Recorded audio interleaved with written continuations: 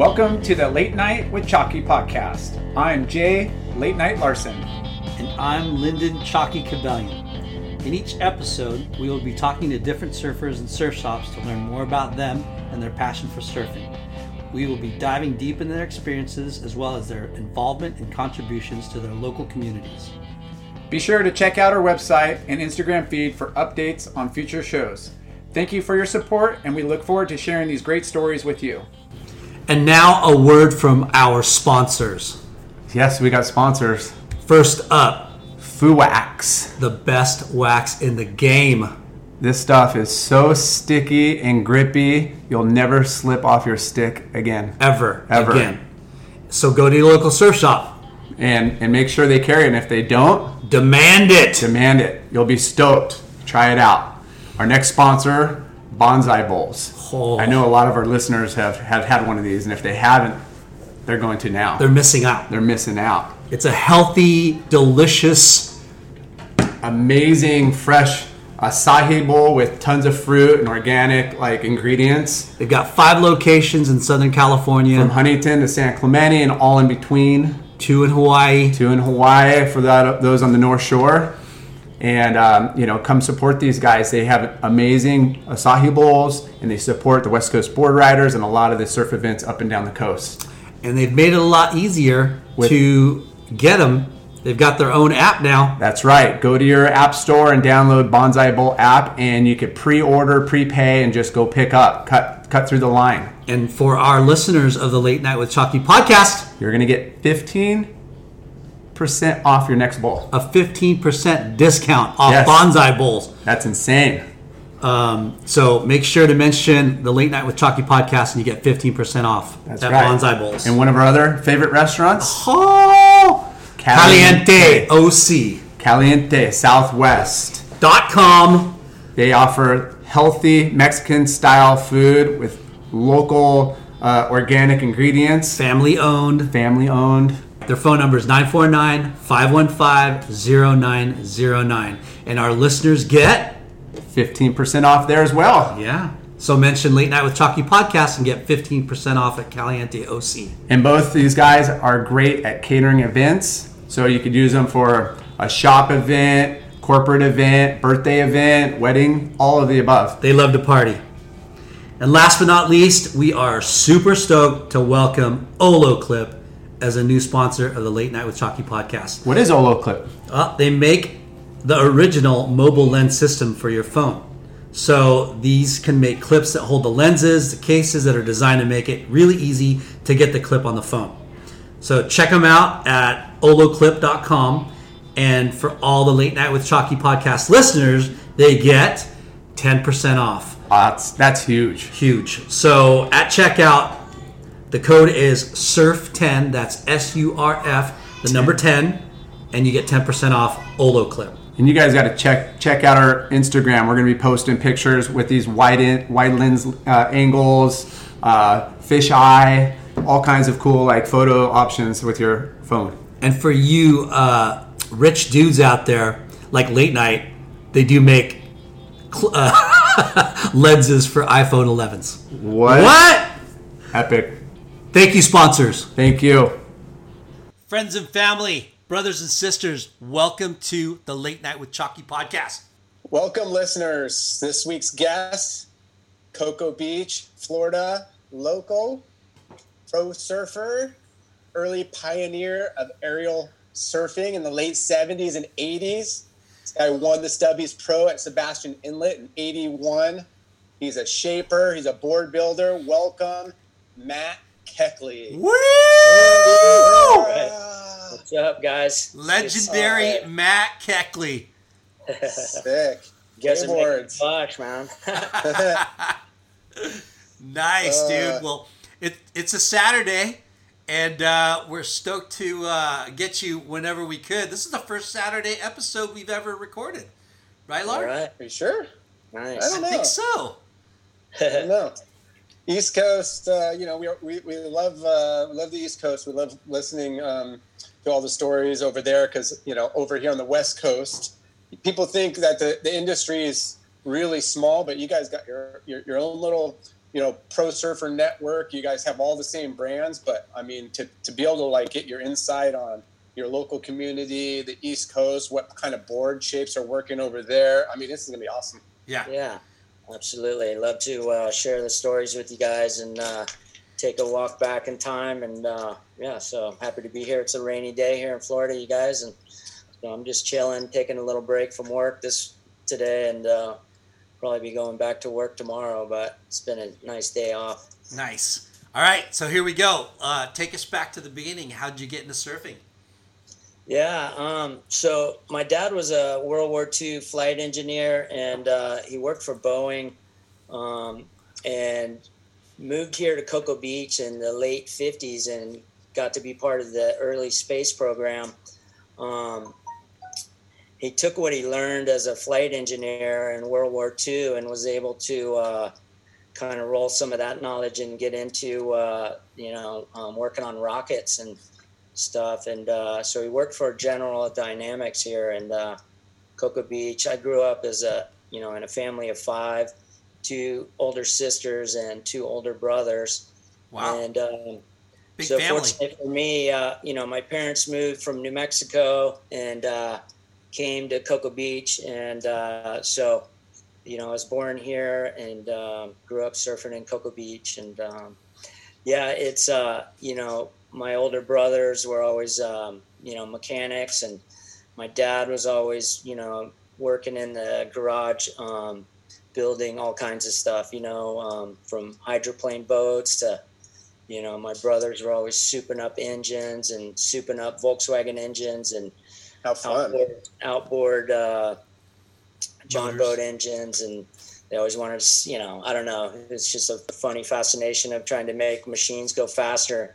I was never really the mechanic, but I always kind of was into watching what those guys were doing and learning, little tidbits here and there. But I always could appreciate the creative side that, my dad had and my brothers. And so my brothers started making surfboards, out of the garage in Cocoa Beach. And as many people did back in the, early 70s and, late 60s in Cocoa Beach, a lot of people were making boards out of their backyard, stripping down old longboards and reshaping them into shortboards.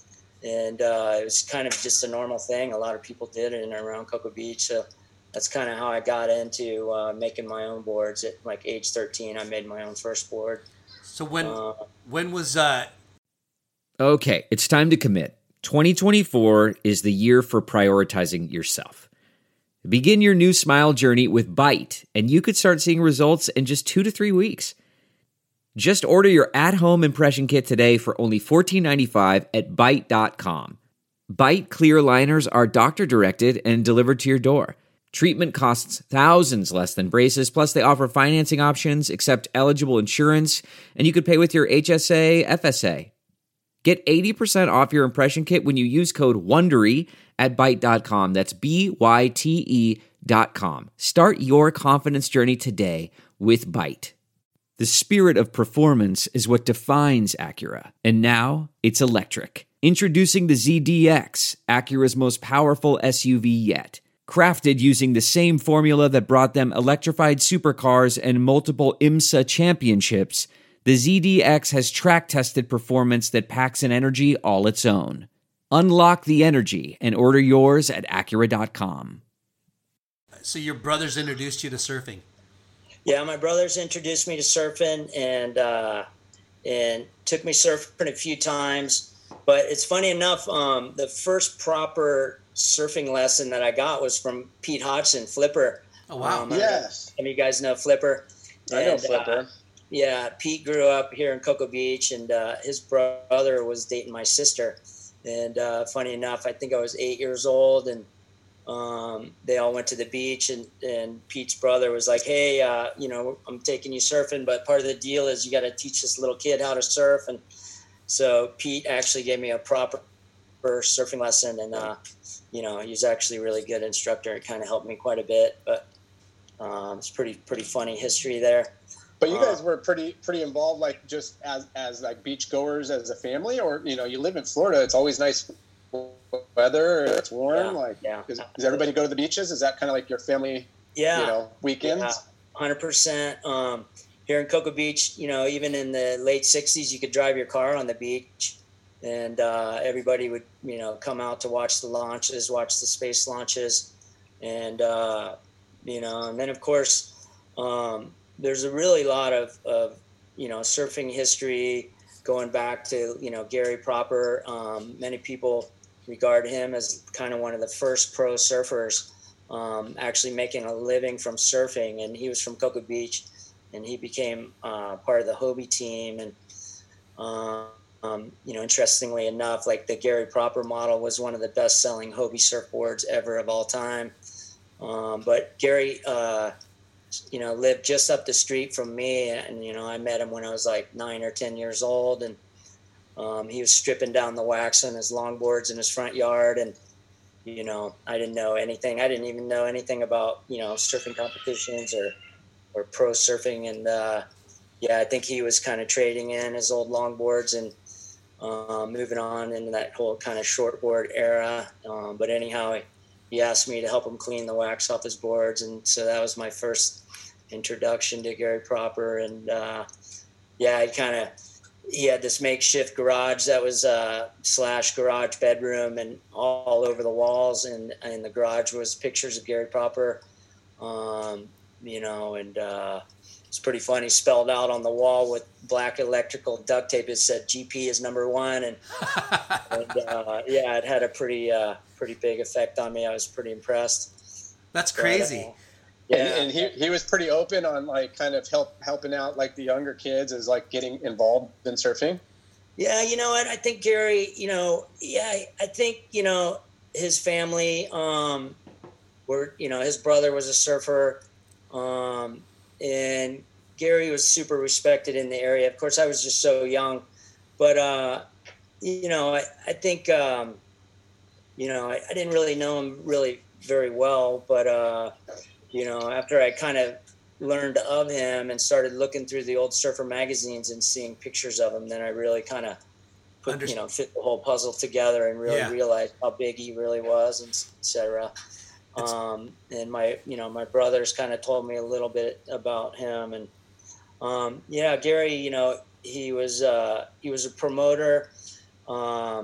He signed a contract with Coca-Cola, when, at kind of the height of his career. He started Entertainment Industries.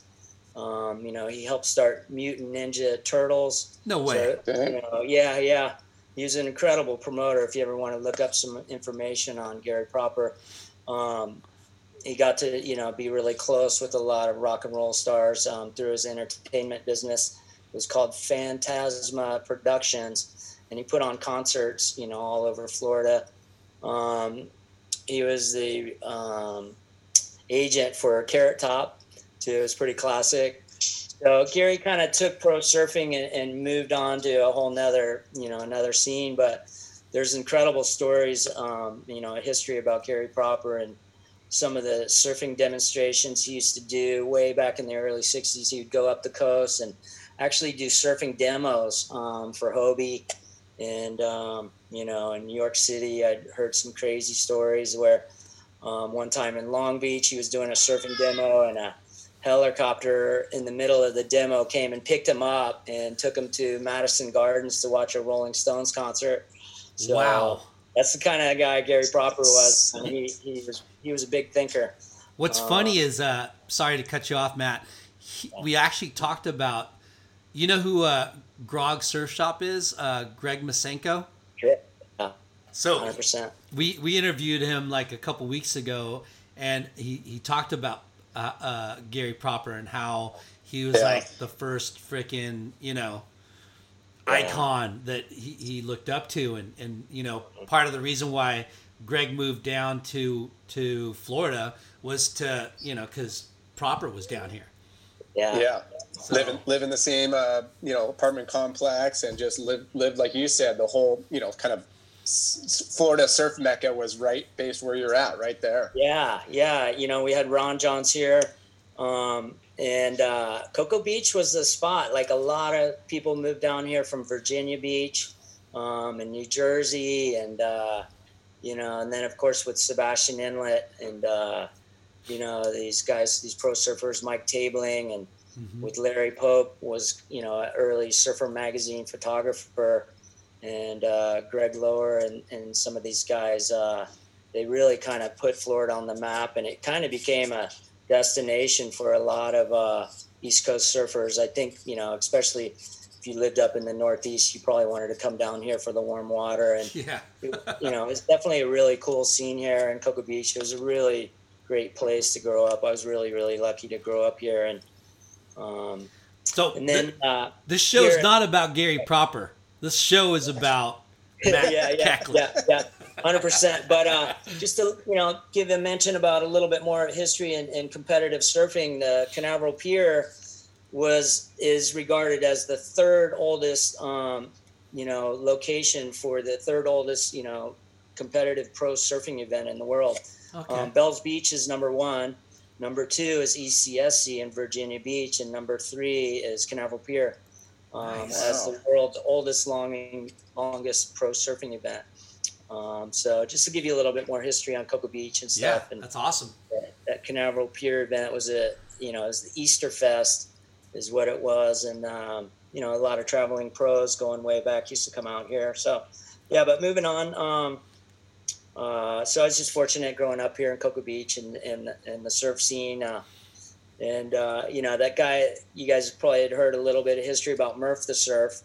Masenko might have mentioned a little bit about him, but he was a surfer from California that brought surfboard production here to Cocoa Beach and taught some legendary board builders how to build boards, like Dick Cattree.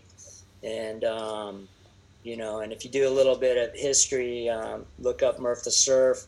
He was quite a character. I thought that was like a Surfer Magazine cartoon character.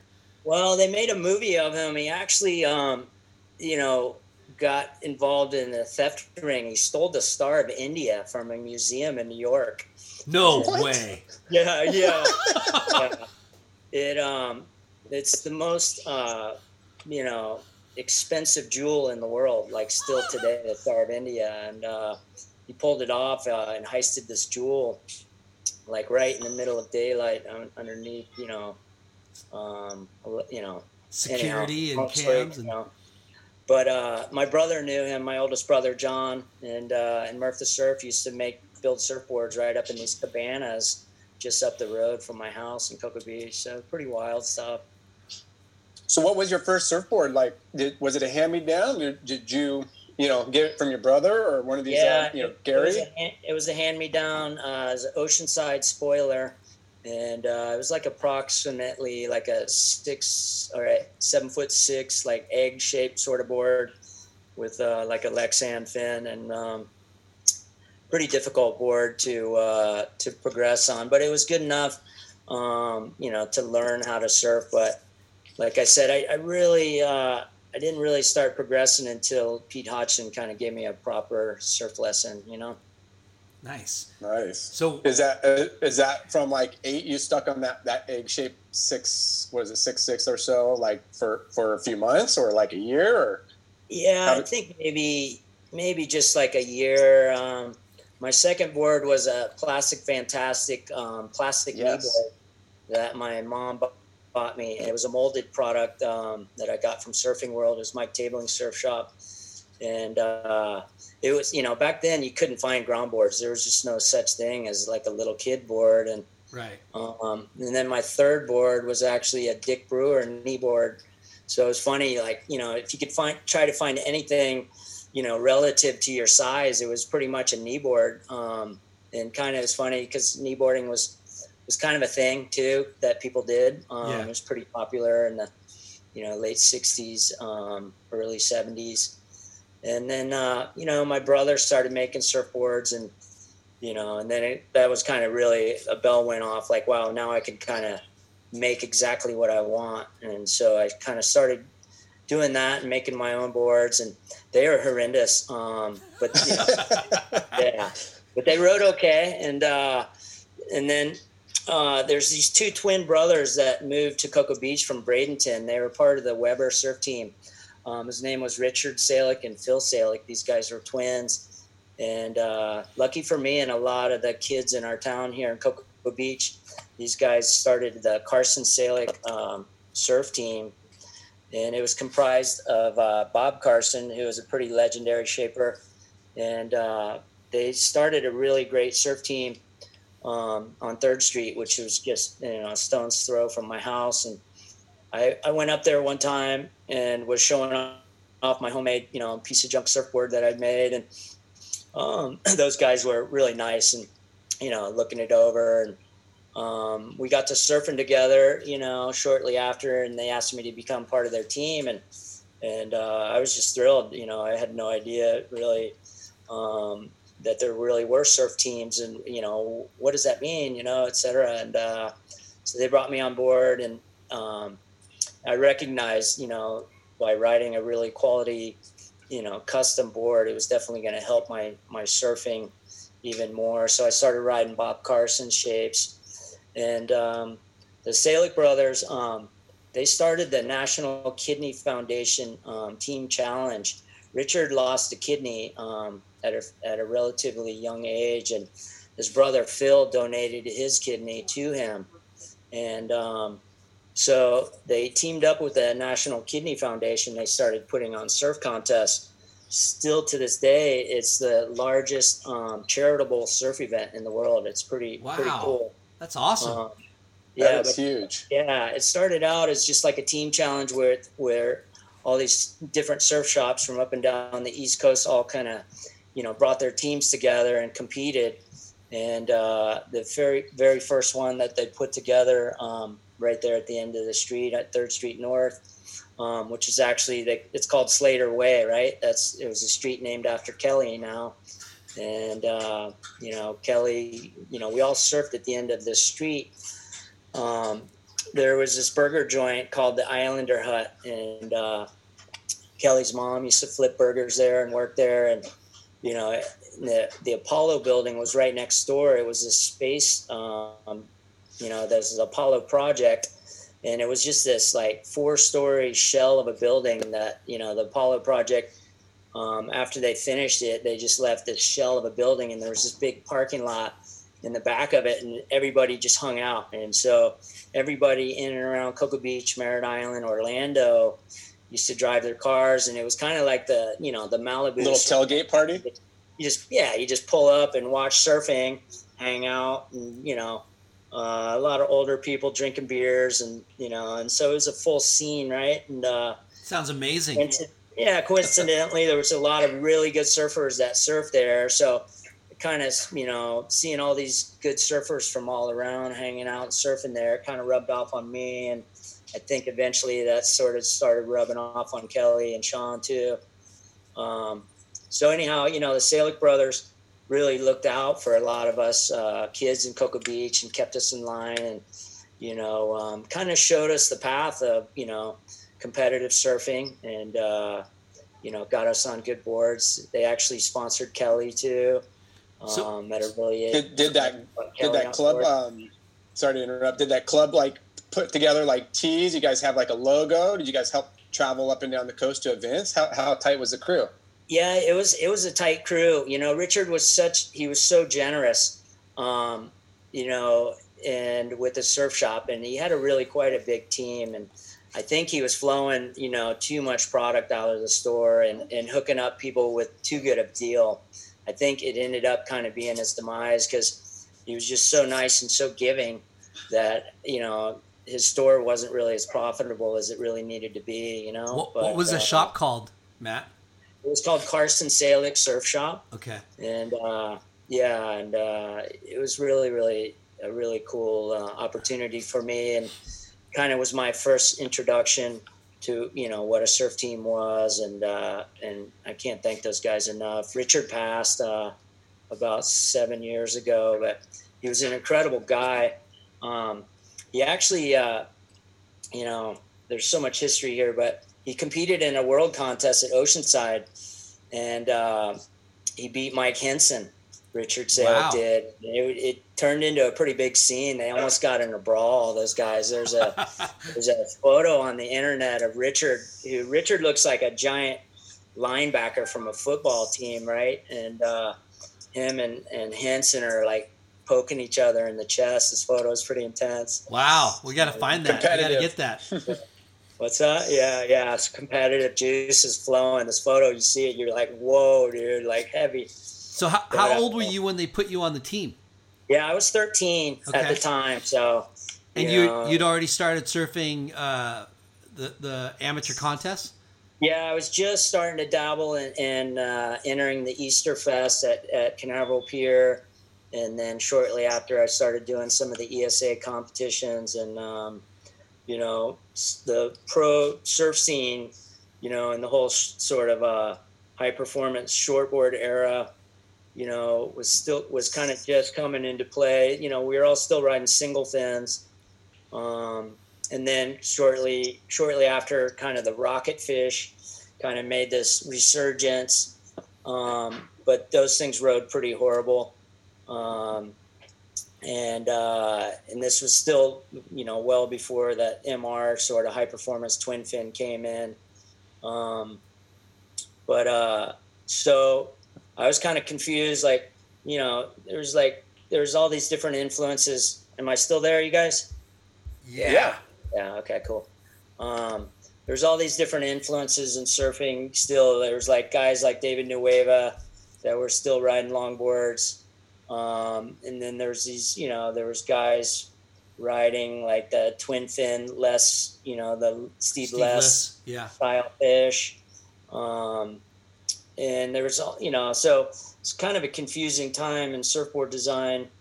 Anyhow, I was pretty fortunate to get hooked up with those guys. I was kind of into nose riding and stuff. I was kind of really inspired by David Nueva. And so those early days, I was kind of, hanging five and doing nose rides, et cetera. And just starting to learn to use my rail and then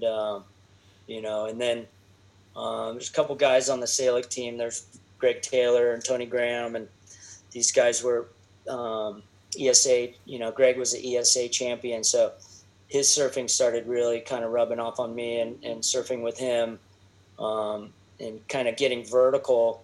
Greg was mimicking what Greg Lower was doing at the time, which was real kind of vertical, straight up and down approach, sticking the board up at 12 o'clock noon and pivoting back, and I thought that was really cool. So I really started, changing my focus and kind of doing what Greg Taylor was doing and got inspired by what Greg Lower was doing.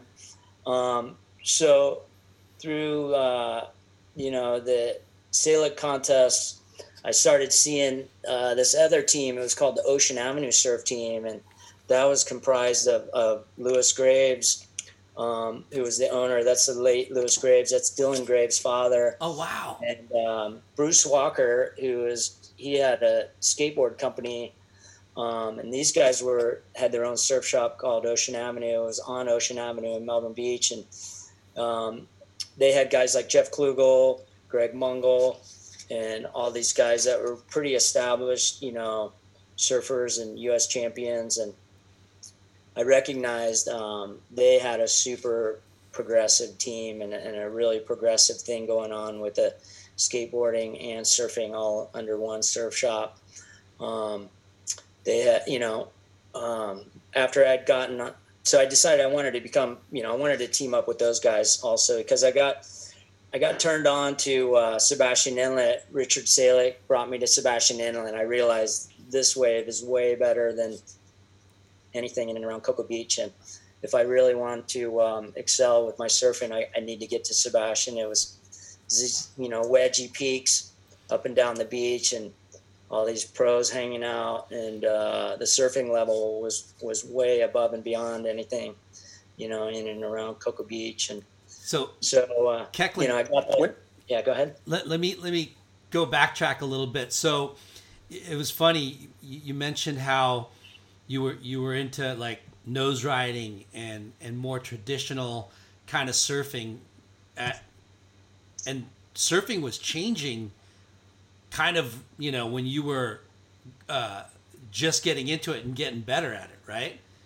Like, yeah. The shortboard revolution was kind of, happening. And it's funny because you talk about, knee boards that are really modern day, twin fin Mark Richards, right? And how surfing started changing, and instead of nose riding and like gliding, it's more, radical and like up and down vertical type surfing, right? Yeah. So Totally. Greg Lower. Yeah, go ahead. No, you go ahead. Yeah. So Greg Lower was also the shaper of Ocean Avenue, and Greg was an established pro surfer. He was all over the magazines. I remember seeing him. Doing his vertical approach. And again, single fins at that time, they were, I don't know how often you guys have tried single fins, but it's just suck. a different animal. They're hard to get going really fast. They're you can do some basic things on them, but they are pretty good. You're limited. Vertical on. You can kind of do that pivot and throw it up at 12 o'clock. And Greg Lower was pretty much one of the best guys at that. You guys kind of had Dan Flecky out there in and around Newport that was kind of doing that sort of surfing too. Yeah. But anyhow, Greg was an incredible shaper too. I recognized his boards were really progressive too. And then, with the skateboard thing that was going on at Ocean Avenue and Jeff Klugel, and being that it was like, Cocoa Beach is, a good 50 minute drive from Sebastian. So I knew, like, if I can get teamed up with Ocean Avenue, maybe I could get a job there, and I'm that much closer. I'm halfway to Sebastian Inlet. Like, I used to, hitchhike, from Cocoa Beach, even at, 12, 13, 14 years old. Actually, I started hitchhiking around 14, 15 years old. I'd hitch a ride to Sebastian, and it was amazing that my mom would let me do that sort of thing. But, yeah, I started, recognizing, like, I just got to get to the inlet. It's way better. The waves are magnified even on a small day. The inlet, the wedges are, it picks up the swell side. Yeah, more energy, etc. And so I got to know Jeff Klugel. I had to break clean and tell Richard Salick, which was one of the hardest things ever. I told him I really want to be a part of this Ocean Avenue surf team.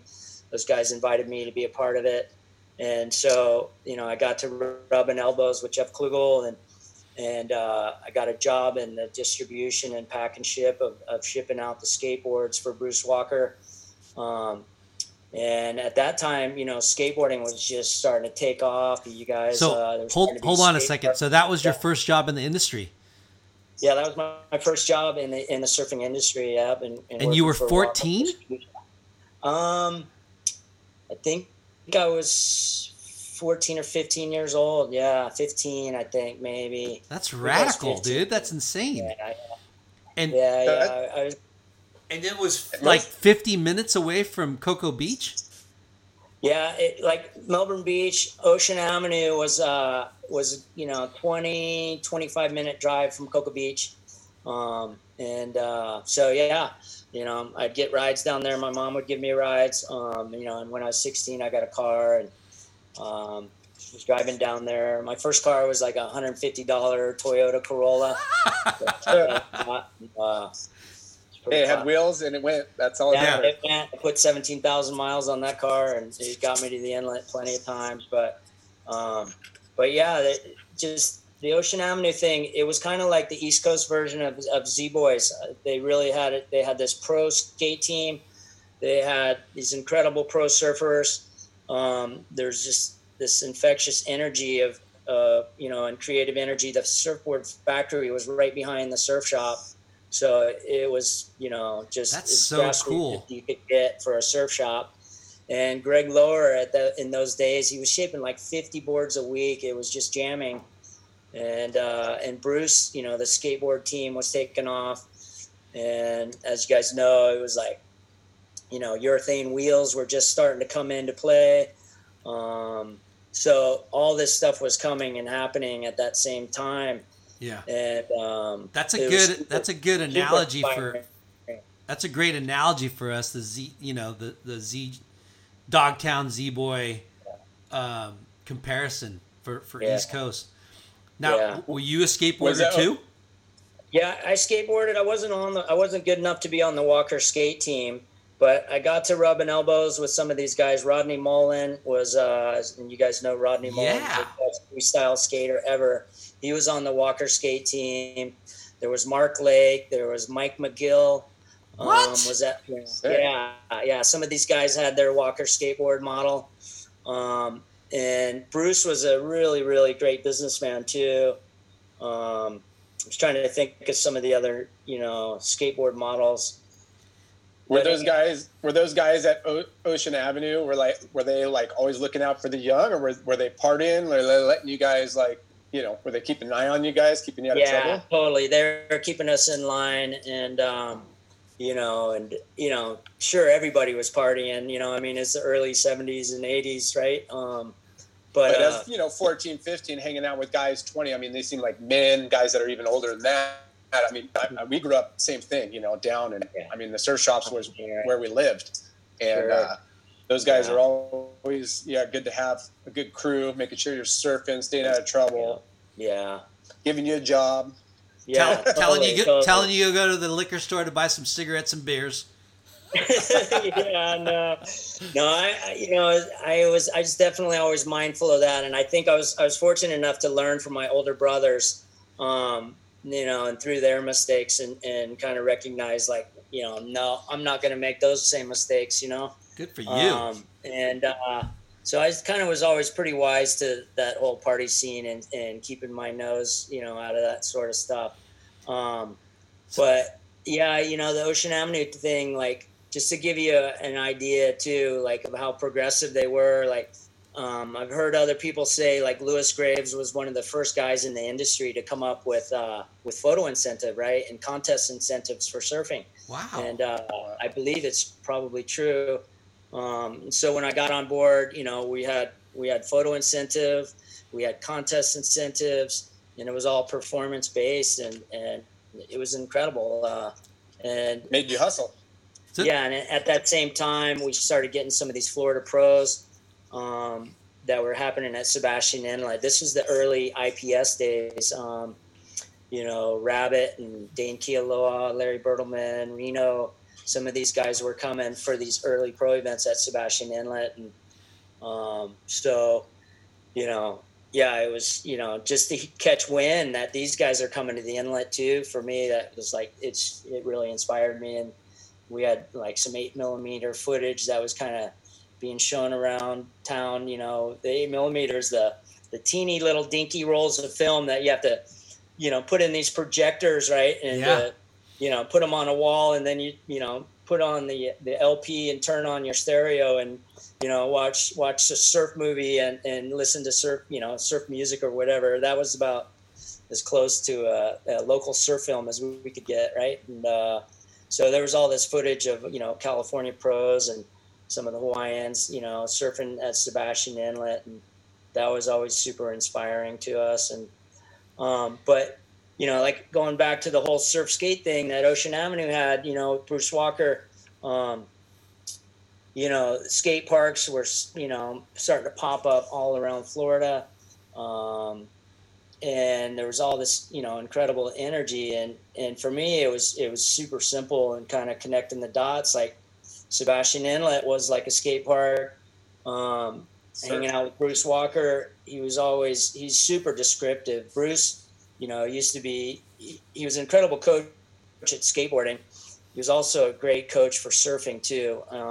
He was a coach for the world team, the USA world team in England, when Kelly got third place, and I forgot how some of the other surfers had done from the US. But so Bruce's background was, very involved in surfing and skating, and he was just very, very descriptive with his language and explaining the different skateboard maneuvers. And he was always kind of keeping us up to date at what some of the latest he was going to all the skate competitions and kind of describing, there was so much progression going on in skating, you guys. I mean, Yeah, for sure. every day there was a new maneuver being brought into the scene, and it was given a name. And so Bruce started explaining to me about Alan Gelfand, this kid from Hollywood, Florida, doing the ollies. And he's from Florida? Yeah, he's from Hollywood, Florida. Wow. Alan Gelfand. And he started skating at this skate park in Hollywood, Florida. It was called Skate USA. It was kind of a hokey park, but it had some okay transitions. And so that's where he kind of learned to do the ollies and kind of transitioning in the air. And so Bruce was explaining that to me. Yeah, there's this new maneuver. This guy's doing this air without grabbing the rail and kind of transitioning in the air and redirecting his board, back down the transition. The transition. And I was like, light bulb went off on that same day. I'm like, I'm doing that. Your skate park and the surf, I mean, they mirror each other in ways. Yeah. We were always, the Ocean Avenue, they had this van, and we'd pile the team in the van, and there'd just be all this energy heading to the inlet. It was like a 15-minute drive to the inlet, and guys would just be, frothing to, get out of this van and take this energy out into the water. And, the progression was incredible. Jeff Klugel and Mungol, those guys were some of the first guys that I saw, like, with the early twin fins. There was this guy, it's a kind of a long-winded story, that one of Mark Richards' shapers, this guy. Yeah, can you hear me okay? Yeah. Some feedback. Got a little echo. So Mark Richards shapers? Yeah, there was one of Mark Richards' shaper, this guy from Australia. His name was Daryl Bolger. He came to town and brought one of his MR-style twin fins. Like, I think it was like early 79 or anyhow, he showed it off to Greg Lower, and this board was super progressive. And Greg was right into the shaping plate, making that same design and getting that same twin fin placement. Linden. So fine. yeah, this cat named Daryl Bolger brought that twin fin design, that MR style 20, and it inspired Greg Lower. He started making that same style twin fin, and right away Jeff Klugel got on one, Mungol got on one, I got on one shortly after.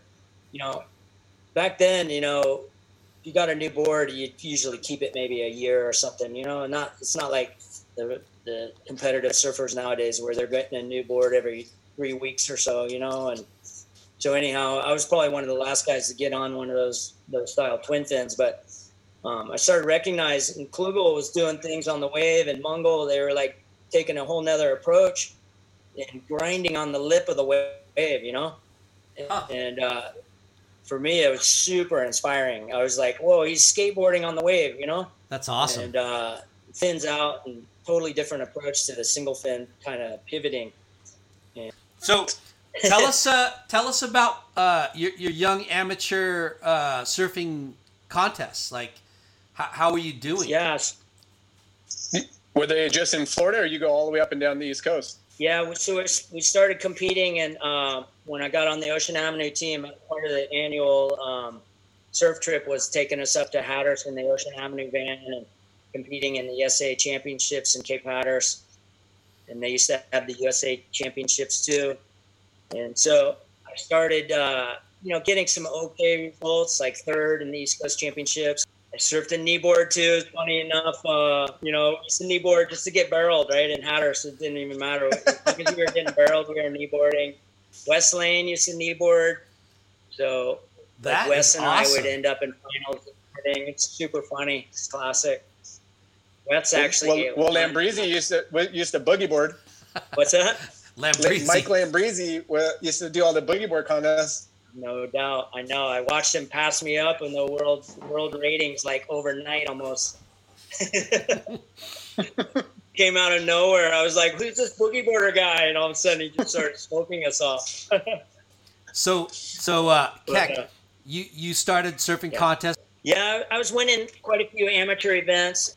Enlighten us more about your amateur Grom career. Yeah, I did okay. my ambitions were higher than, like I always had a goal. I wanted to win that East Coast Championships really bad. I wanted to win those U.S. Championships. I made finals, a few times. And then I think the U.S. Championships, I don't know. I can't remember. I think I just came short of the final. I think I got second or third in the U.S. Kneeboard Championships. Hey. But Pat Mulhern was a guy, you guys, I'm sure Jay's heard of Pat Mulhern. Yeah. He was the young up and coming pro in our area that was like, was doing really well in the ESA competitions. His dad was a surfboard builder. They had a surf shop here in town. His dad was from California, and he came back east. His dad used to glass surfboards for Takayama, came back east, started making surfboards here, and his son became pretty much the best kid on the East Coast. I started competing against Pat in the ESA, Pat Mulhern, and, he was an incredible surfer. He was like at a whole nother level. And then it just kept challenging me. And then finally I beat him, and I didn't really realize how big he was in surfing, and that he was already doing some pro events until I saw him on Wide World of Sports on ABC. Wow, you made that. That's sick. Yeah. And he was in this team challenge. It was it was at Sunset Beach.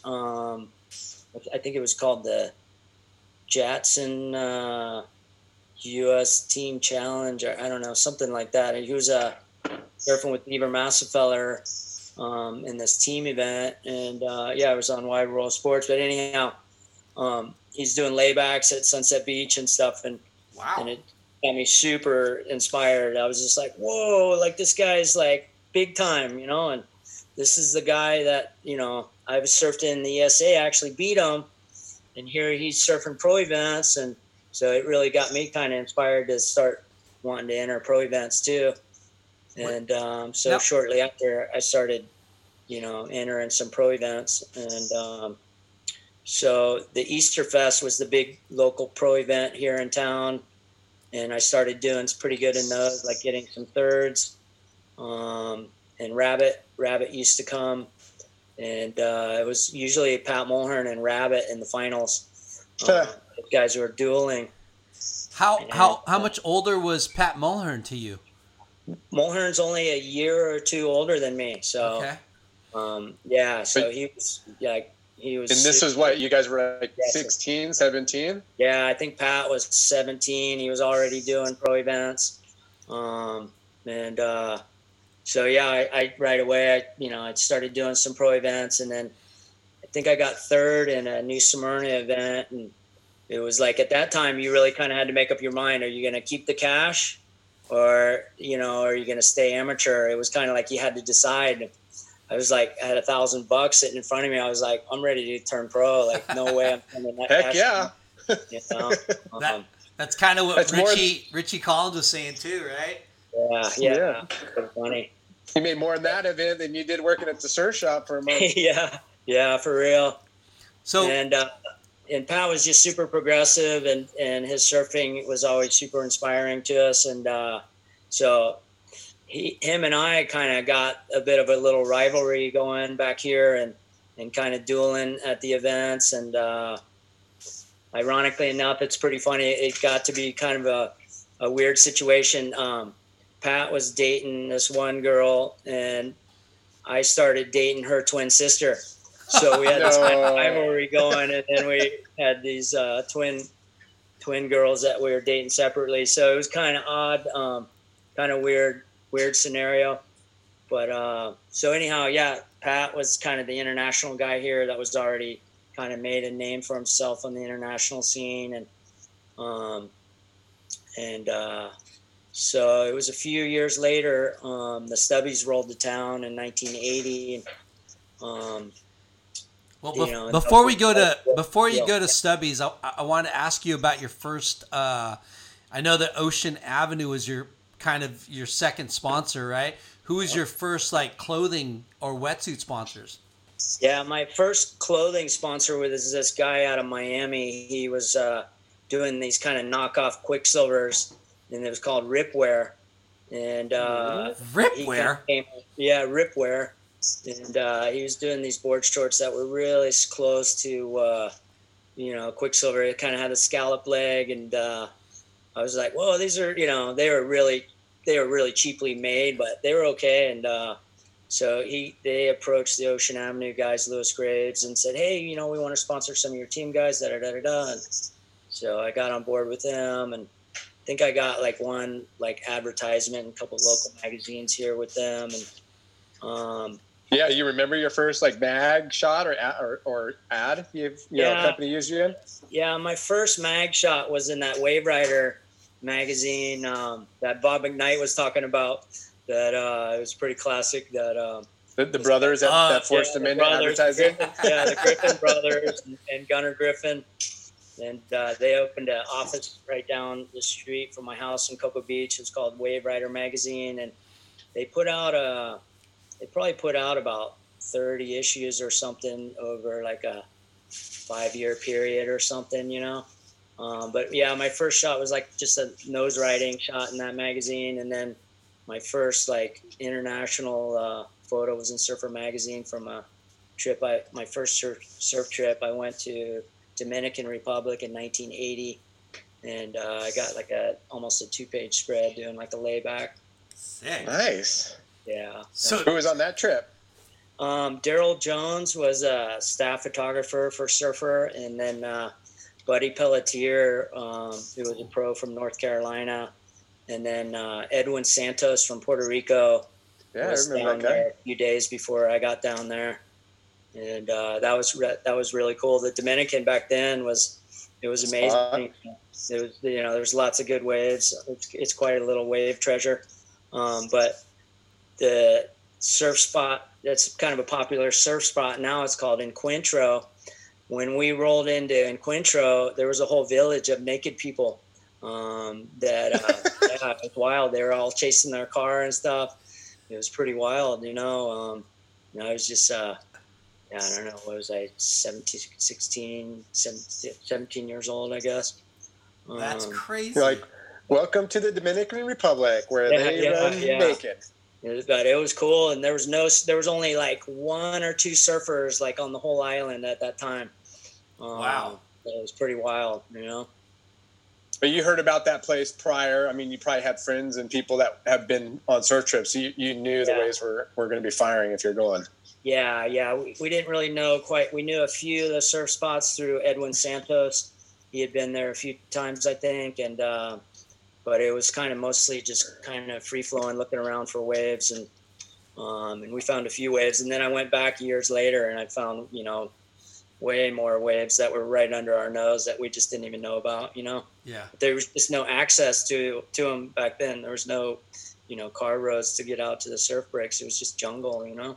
So was that your first like official surf trip? Was to Dominican? That was my first international surf trip out of the country. Yeah. So at 16, you were like starting to do pro events. You started traveling. You were sponsored. Like it was like game on. Were your parents like tripping? Like, hey, you're not following the engineer route. You're just going to be a surfer. Were they tripping at 16 for you? Yeah, they were kind of unsure. But when I brought that $1,000 home, my dad was kind of like, he was pretty stoked. And then shortly after, I started making more prize money, and and then of course working in the industry too. I think he was pretty happy to see me working. And then, my parents were never those kind of parents that went down to the surf contest. I think only one time ever they went to one of my events that I was in, and I didn't do very well. I think I was almost embarrassed that, they were kind of seeing some of the riffraff that went on with surfing.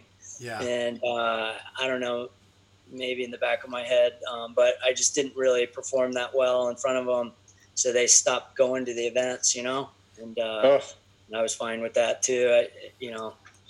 Pressure. Yeah. What's that? Yeah, I don't know exactly what it was, but I think they were pretty stoked, and they gave me a little incentive to if I graduated from Cocoa Beach High School, they were going to send me to Hawaii for my first winter trip. And Wow. that was 1980. So that was an awesome little incentive for me to continue to do pretty good in school and graduate, So Nice. So after Ripware, what was your next sponsor? Yeah, then Sundeck came on board and started sponsoring some of the Ocean Avenue guys. And Sundeck was a pretty big brand back then. They sponsored Ken Bradshaw and Mark Fu. Where was Sundeck from? Sundeck was from here in Melbourne. Okay. Really? Local brand. Yeah. Because Bill Sundeck was Yerkes. definitely a pretty decent sized brand. It had a lot of notoriety, right? Yeah, it really did. McKnight actually told me, when they first kind of entered, with their brand here in the U.S., Sundeck was their main competitor, Yeah. And they were big back here. Pete Hodgson was managing the surf team actually, and they were pretty progressive, real supportive of their surf team, and they had skate team going on too. They had Rodney Mullen on board. As Richie mentioned, we got Richie Collins on board at one time too. So who owned it? Who started Sundeck? Bill Yerkes was the guy that started it. He was a surfer from up in Ocean City, Maryland, and he came down here in the 60s and started learning, he used to make surf films, old longboard surf films, and run up and down the coast and show off some surf movies here, back in the 60s and stuff. And then he started his own, company, surfwear company, Sundeck, and started getting the fabrics sewn in Ohio, actually. It grew to be an international brand, and he had it going on and supported us to go on surf trips. And the Ocean Avenue team was kind of his focus, I think, where he recognized also, like, these guys got a really progressive team. So he started sponsoring all the pros that were on the Ocean Avenue team, and a few other pros from, some other areas. Yeah. So is that who you turned pro with? I believe I may have turned pro before I got on board with Sundeck. But I was really lucky to, align with those guys. Those guys kind of started doing advertisements with us, right away. And that was thanks to Lewis Graves, kind of helped set that all up, Dylan Graves' father. Yeah, that's so amazing. That was pretty cool. And they were doing, double page spreads in almost every issue, surfing. So that was cool. It went on for a while. And then he kind of ran into some issues. I think the economy took a downturn, and he was factored. I think, if you know about being factored, it's like the bank gives you a bank note, and you got to pay it, within 60 days or something. And I think he got overextended and got himself into some trouble, apparently. And so, but he helped me. That happens, man. Yeah. So we're kind of jumping fast forward, but, after Ocean Avenue, what happened with Ocean Avenue is, I think it was shortly after I came home from Australia, their factory burned down. It caught fire, burned down. And for me, it was like, it was over. Like, everything was over. I was just like, because it was just so much a part of my life at that time, and just all the energy that came with it, and the coaching and the direction that I was getting from Lewis and Bruce, and I was just like, I was tripping out, like, literally in tears, wondering, like, what now, and so I kind of hung in there for almost a year. Bruce was trying to get some insurance money for the factory, and they had to close the store, and then they were going to try to get it reopened, and the insurance money wasn't coming through. And so Quiet Flight approached me to come on board and start shaping for them. And so I came on board with them, and Ed Leisure who was a really, they had a pretty progressive thing going. They had Richard Munson, who was a pretty well-known shaper also, really, really talented shaper, and Ed Leisure himself, the owner of Quiet Flight, him and his brother. Those guys were down here from Maryland, and they moved to Cocoa Beach and started the Quiet Flight brand. Jay knows quite a bit about it. It became really big, and Billabong, years later bought the Quiet Flight brand, and et cetera, et cetera. Yeah, really big. It was a really big deal. So when you went to Australia, was that when you won the Stubbies and got that ticket? Yeah. Over there? Yeah. So tell us about that Stubbies win in 81. Yeah, that was incredible. That event was a 6-day event at Sebastian, and Bill Bowman came to town from Australia. He teamed up with Dick Catree and the Griffin Brothers. The Griffin Brothers already had their own circuit. It was called the American Professional Surfers. And they had a little mini circuit going on here, and they were the guys that started the Florida Pro. So they teamed up with the guys at Stubbies, and they brought this, surf trials to Sebastian, and first and second place was going to get a ticket to Australia. And the waves were pumping throughout the whole 6-day period. Just wow. Like, it was incredible. It was just, well overhead, glassy every single day. What time of year? Summertime? Yeah, it was September. And, I don't know. It was just some kind of low that formed off the coast. I don't even think it was tropical. And, it just sent this abundance of swell for the competition throughout the whole 6-day period. And so it was an international contest then, right? Like a lot of people. Yeah, mostly. Yeah, just all East Coast surfers, and then some surfers from the Caribbean. Okay. And then, as Jay probably knows, there was the California trials, and then I think they even had Stubbies in Hawaii. So it was like a trials, and if they took the top 2 placers, and they got a ticket to Australia to go and compete in the IPS at Burleigh Heads for the Stubbies Pro at Burleigh. And so Pat Mulhern and I both got in the finals, and we went best 2 out of 3 for the finals, and I ended up beating Pat just by a couple tenths. Sick. I love the best 2 out of 3 too. Yeah, like that. Yeah, it was pretty epic. Were you listen up, WSL? Let's get some 2 out of 3 going for some of these. Right. Events. I know, definitely. You want to see some grudge matches, man. You get that sort of thing going, and Yeah, get people their money's worth, man. Let's do this. I know, it's pretty fun. So were you riding for Rip? Yeah, Where that or? Yeah, that was 1980, and I had gotten on board just previously with Sundeck, so I'd just gotten on board with Sundeck. Got it. So I won that event and got that ticket the following year to compete in the Stubbies Pro at Burleigh in 1982, and that was really cool because it was Joey Baran and Chris Barella that won at Trestles, and so it was Mulhern and I and Joey Baran and Chris Barella all shacked up at the Burleigh Tower, staying together, in Australia, and we were all psyching to be in that event. And so Joey was was Pat a Mulhern really a regular foot or goofy? Yeah, Pat's a regular foot. And, so you had 3 goofies and a regular foot, huh? Yeah, 3 goofies and a regular, and Joey was super inspiring to me. He was already really pretty big. He was the California kid, you know, and really big on the California scene. And, did he already win pipe? No, he didn't win pipe yet. Okay. But he was definitely, a big name in California already.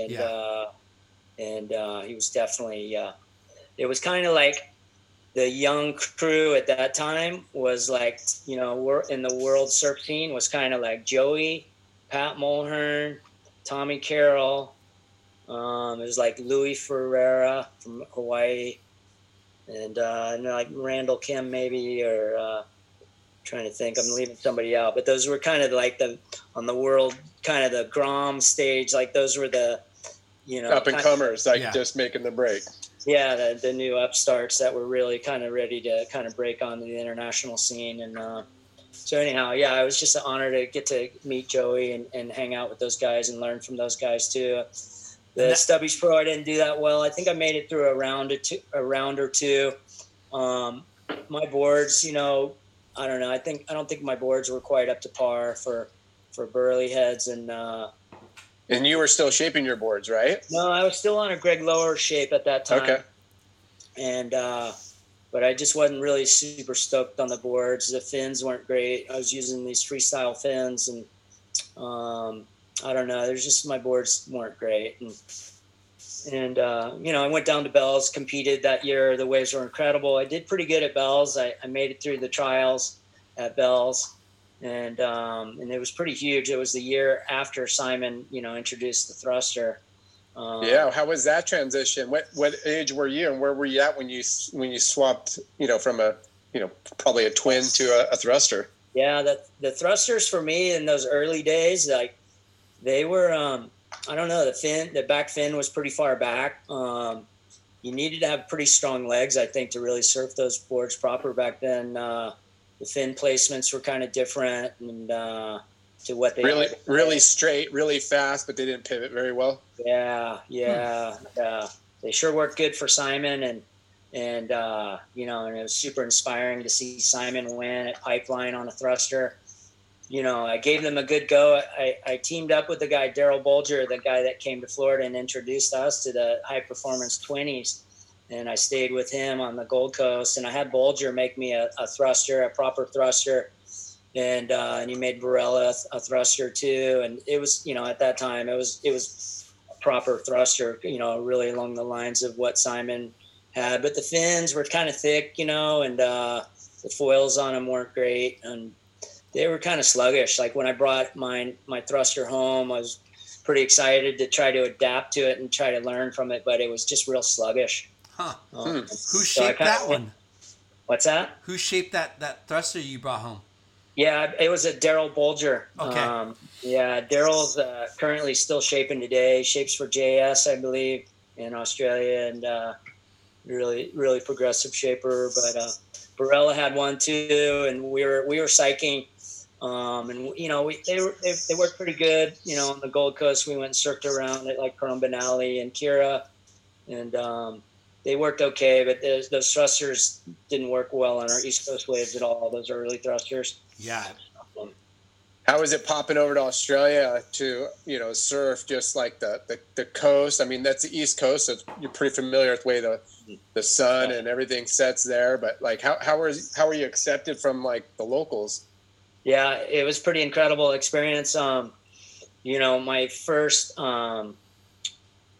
this is way before cell phones, right? And Freddie Grosskreutz was an international judge. He was from Florida, and he was a pretty well renowned pro here from the East Coast. He was from Virginia Beach, and so he was a judge, from the East Coast on the international panel. I teamed up with Freddie, and I called him from New Zealand, and he goes, "Hey, I'm not going to be able to meet you at the airport, but you're going to be staying at Nat's house, and da-da-da-da-da." And I'm like, "Nat, what do you mean, Nat?" And Nat Young. Yeah, Nat Young, right? And so somebody met me at the airport, and so I find myself, I'm staying at Nat Young's house for like a week when I first got there, and just to kind of find my feet and get used to the Australian waves, and kind of just adapt a little bit in Sydney, and before we went up to the Gold Coast. And then Freddie came and picked me up, and we went up to Lennox Head, and it was classic. You guys, we were living out of the car and just going and just parking at surf breaks and sleep in the car overnight, and wake up to like Lennox Head in the morning, and just exploring Sounds the coast, glorious. finding pumping waves everywhere. And so I did that for a few weeks, and I did the Stubbies Pro, and then I teamed up with Freddie again, and then we went back down south, and I think Freddie was getting pretty sick of me, right? We stayed in Sydney. We stayed in Sydney for a little while, and then I teamed up with Chris Bystrom, who made the movie Blazing Boards. Oh yeah. And Bystrom was awesome. And same thing, we were living out of the car and just cruising the coastline, and so I cruised the coastline with him, and we went. I think from Bell. Were you blown away on how many little nooks and crannies and how many waves they have over there? Yeah, man, it got me super inspired at all the different surf breaks, and you know, because Cocoa Beach is like, you know, Huntington, it's just all sand and straight. Yeah, exactly. Yeah, it totally opened my eyes big time, you know, and then of course the caliber of surfers in Australia was incredible, and so yeah, that's sort of, that whole scene got me inspired, and I just couldn't wait to get back. And the Stubbies Pro kept coming to town. It came to Sebastian Inlet for 2 or 3 more years. I didn't win again, and I didn't get another final. But Mulhern finally did win. I think it was the 3rd year the Stubbies came to town, and Mulhern beat Charlie Kuhn, I believe. And at that time I was like, okay, Kuhn had decided to turn pro, and so Charlie and I decided to go on tour. And so, you know, a few years later, yeah, Charlie and I were cruising around in Australia and searching out all the different surf breaks and hanging out and learning as much as we could about, you know, competition on the international. So were you guys like, okay, you got to go show up to trials at all these events, you know, to get points and stuff? Yeah. So yeah, how did you fund that? I heard you were like shaping some boards at one point to help pay for some of your way. Yeah, absolutely. Sundeck, you know, I think at that time, I think they were paying me like $700 a month. And it wasn't enough like to do the tour. Right. And then, I got teamed up with Alita, or it might've been O'Neill at one time too. I was with O'Neill, and they were paying me, you know, a couple $100 a month, but still not near enough to do the tour. Right. But, my shaping, you know, was starting to take off, and I started shaping in Japan. I was making good money in Japan shaping. Nice. And that was kind of helping fund my way on the tour. And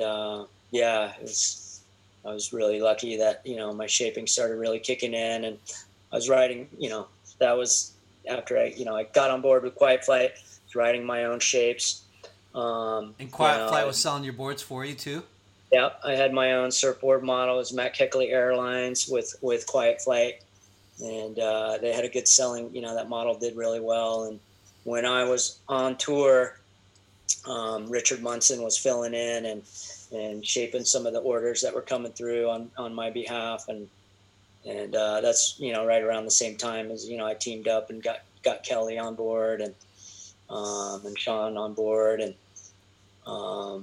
so yeah, it was challenging, you know, riding your own boards, learning as much as you can about, you know, making your own boards and progressive boards that are on par with, you know, what the world's best are riding. And it really, really challenged me and helped me with my shaping. And every event I was just scoping out everybody's boards, you know, and, you know, Tommy Carroll's boards in the racks, and, you know, everybody's boards. I'd just be pawing those things and learning as much as I could from, you know, what the world's best for riding, right? And, who was were people asking you to ride your boards, like, and make them boards, and like, you know, other pro surfers? Yeah, you know, like, I think like some of the biggest names, I made Potter a board. Nice. He had asked me to make him a board. Sick. And you know, I think there was a few guys, but my focus really was on Kelly and Sean. Like, I recognized, like, these are the guys, and like these guys are my future, sort of thing. Like, yeah. And so, you know, I really put, you know, all my energy mostly into, like, just keeping them supplied with boards, and then just keeping up with my own boards. With my contract with Quiet Flight, they let me shape as many boards as I wanted. There was one year I made myself 53 boards. You know, it was an incredible opportunity, and I took advantage of that as much as I could. And but it was really hard keeping up with Sean and Kelly as they were progressing, you know, and keeping the boards, you know, keeping good boards and up-to-date boards under their feet, because, you know, they were growing. And you know, I made boards on the North Shore. Those guys came out to the North Shore, and I made boards in Buddy McRae's garage, and you know, got Jack Reeves to glass them, for us. And, but it was challenging, to try and, wear all those hats. Yeah. And you're trying to be a pro surfer still, right? And trying to be a pro surfer. But, I wouldn't trade it for a world. I mean, for anything in the world. It was. So what was your most memorable finishes, and what was your memorable tour stops? Yeah, I'd say one of my best results was I beat Tommy Curran in the 1985 Record Bar Pro in North Carolina, and nice. I was one of the only guys to actually beat Curran that year, so I was really psyching.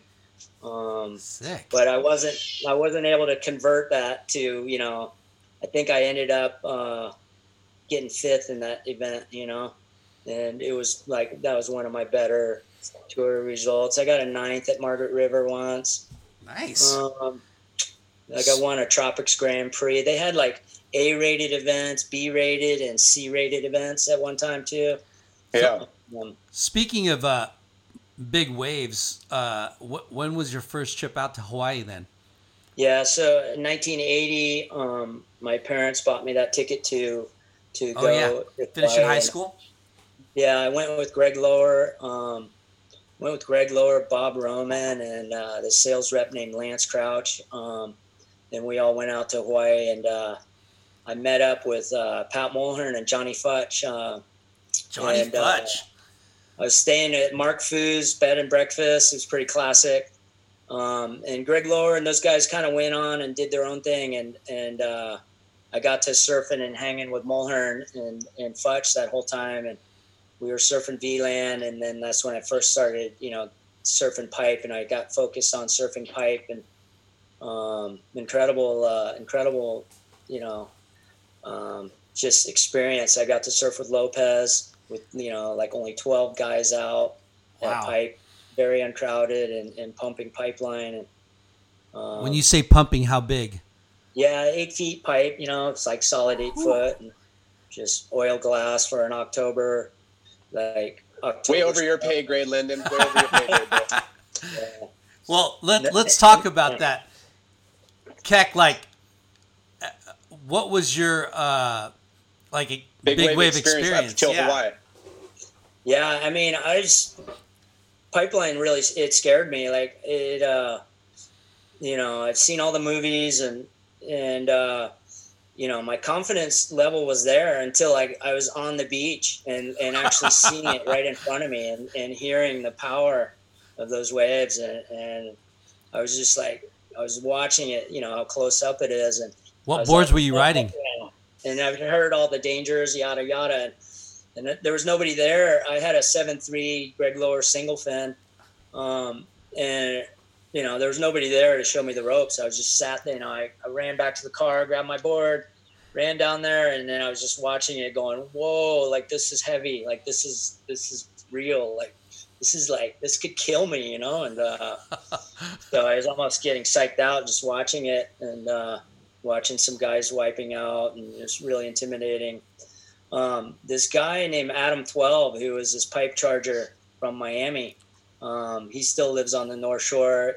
He recognized me and he's like, "Hey, you're from Florida, aren't you?" And I'm all, "Yeah." And he's like, "Come on out, come on, I'll show you the ropes." And I was like, "Really?" And he paddled me out and showed me the channel and showed me the lineups and showed me the boils and so I started getting some waves and getting my feet wet, and I got a few photos. I teamed up with a couple, photographers and filmers that were from Florida, the Poling brothers, and I got some footage and some pictures, surfing pipe and stuff in those early days. And, I got super inspired and excited to just learn Hawaii, and at that time, I was still kind of doing aerials but I recognized aerials weren't going to cut it in Hawaii, and as well, I realized it's the whole doing skate tricks and stuff. At that time, it wasn't accepted, in the surfing scene, and I kind of also recognize it's pretty bad for your knees and stuff. And let's go back. Injury prone. Yeah, injury prone. And I was like, I know how to do airs. I can always go back to airs if the judging panel starts accepting them and et cetera. Like I did some airs in that Stubbies Pro, that first Stubbies Pro.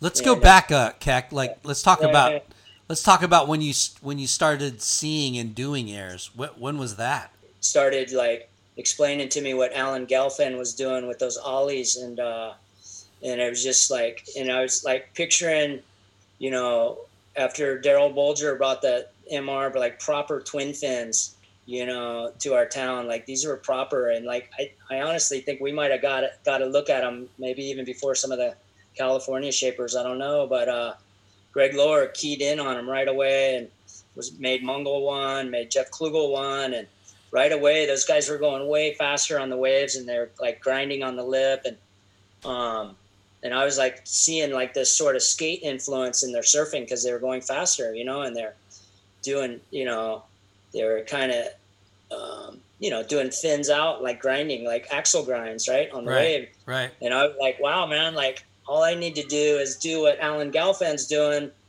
above the lip and just kind of transition and learn that transition. And Sebastian, there'd been a number of times where on the lefts I'd kind of hit that wedge and find myself in the air, right, and kind of going like, well, now what, right, and just kind of get in the air. How do I land? Yeah, just kind of off into the shoulder and just splat, right, and then so when Bruce Walker was explaining to me how Alan Gelfand was transitioning on the different terrains and that ollie pop and kind of spreading your stance wider, it kind of just made sense to me. And that's right away I was just practicing that in the ocean, and Bruce was encouraging me, keep doing that, and I started landing them. And then I started doing like these pop shoves and doing some of the other kind of skate tricks and things like that Rodney Mullen was doing. I was trying surfing. So Keck, you didn't see anybody else do it before you. No, I mean, that's pretty rad. Yeah, I mean, I think a lot of us, there were some other guys that probably did the same thing as Sebastian, right? Where you hit the wedge and you're kind of hitting the lip, and then just you kind of extend above and beyond, but it was that transition thing that was like, to me, that was the whole key. It was like, you got to transition. It's easy to get in the air, right?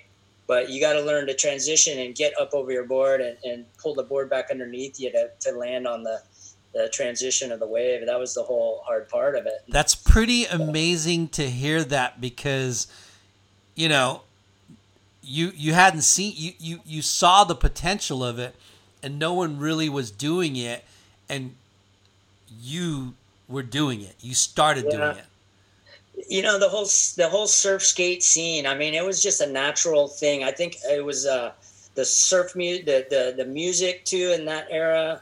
And with urethane wheels, we're allowing skateboarders to ride the pools, and it was just this whole progressive movement that it was natural. It was going to happen in surfing, There were some older locals of Sebastian that were giving me shit, like, and the old school guy. What are you doing? You're blowing it, guys, and they didn't really, accept what I was trying to do, and but Mulhern started, hitting the lip, grinding on the lip. We were all grinding on the lip. Futch was grinding on the lip. Futch shortly after was taken to the air and transitioning in the air also. There were some other guys. Certainly got to mention others with the aerial movement, and that was Kevin Reed and Davey Smith and John Holman, Buddy Lamas there in Huntington, of course, and everybody was taking some different approaches and getting creative, and so it was fun times. The Air 360 was kind of just a thing that happened. It was just like, okay, first I was doing the ollie, then I'd land fin first, 180, and then I kind of started going a little bit further, and Bruce kept encouraging me, you're pretty much doing an Air 360, just keep doing that, and I started landing Air 360s, but they're not the type of Air 360s you see guys doing today, right? I mean, I was more like hitting the shoulder of the wave or hitting the berm and then popping it. What's funny, Keck? Yeah. Just think if there was video cameras way back then. Like the progression that you guys were doing, like it's undocumented, right? Yeah. Because Bruce Walker has 8mm footage. He did a surf movie of the Ocean Avenue team. It was called Upside Down, Inside Out. Oh wow! And it was a surf skate movie, and we brought that up the coast. With the Ocean Avenue team, part of the whole deal was doing board runs up the coast, and so I used to run up the coast with Bruce Walker, and we would show surf films and pop into all the surf towns and surf with the locals and stuff, and push the different models. Jeff Klugel had his own model. I had my own model. Timmy Byers had a model.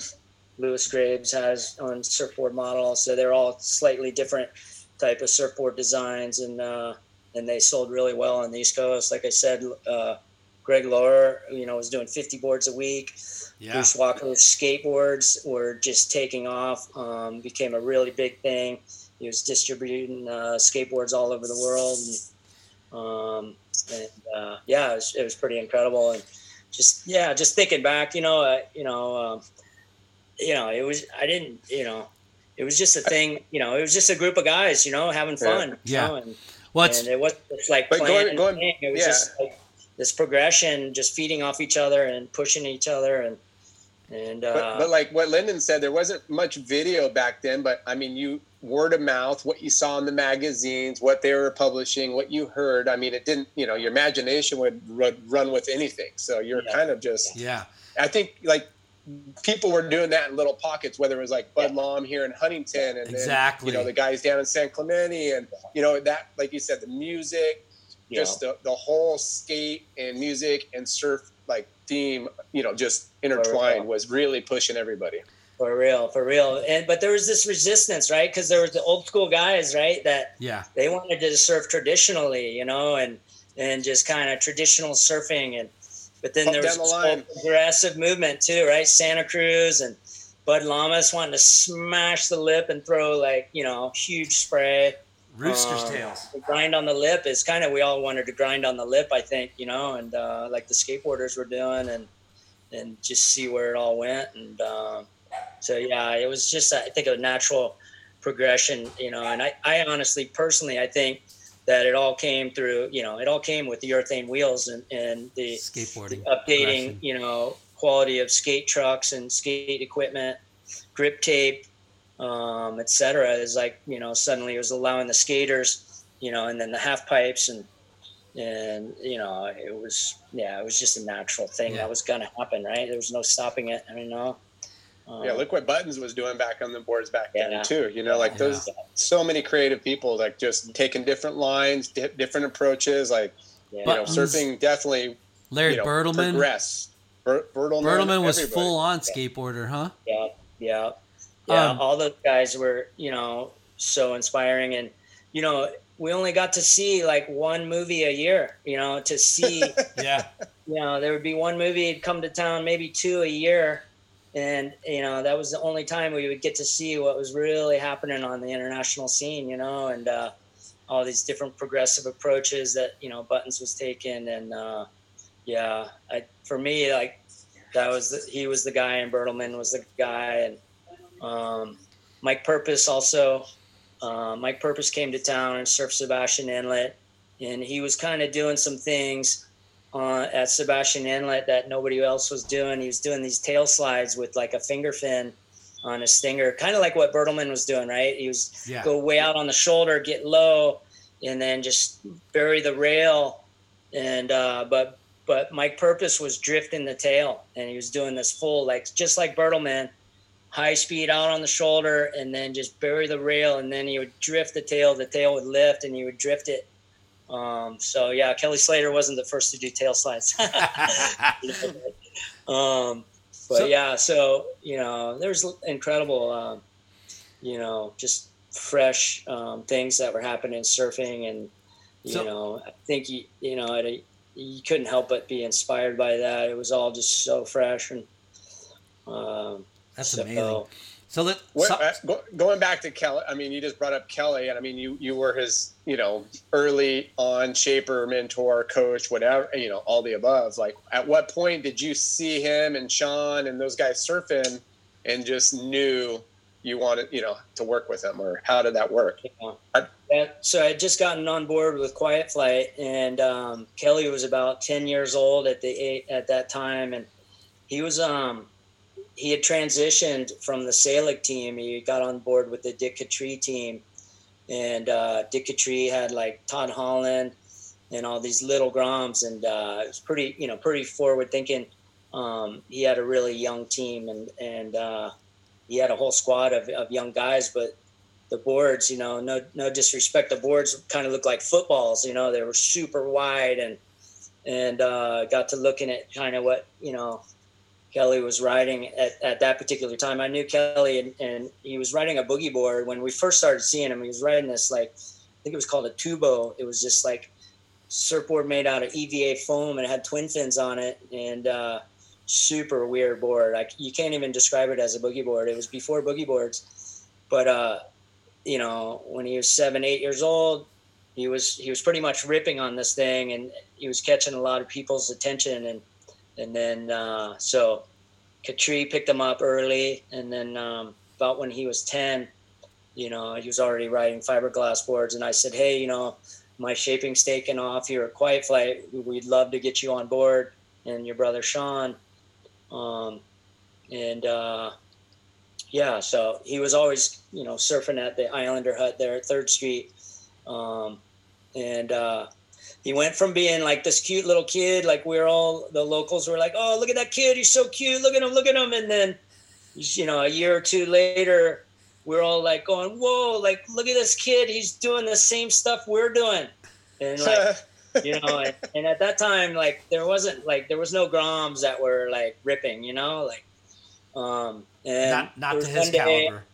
There's one day I saw him do like 3 backside 360s. He was like 10, and he did 3 backside 360s, and 360s were kind of a thing back then. And I was really into them, and do a bunch on the wave sometimes. I really like doing backside 360s and try to do them as fast as you could do them. And then I see Kelly do like 3 on one wave. I was like, whoa, like, serious? Like, so I was like, hey, I got him on board my boards, and started bringing him in the shaping room. I wanted him to be a part of the process. And I also wanted to, there wasn't many people weren't shaping Grom boards really back then, and really trying to size them up proportionately.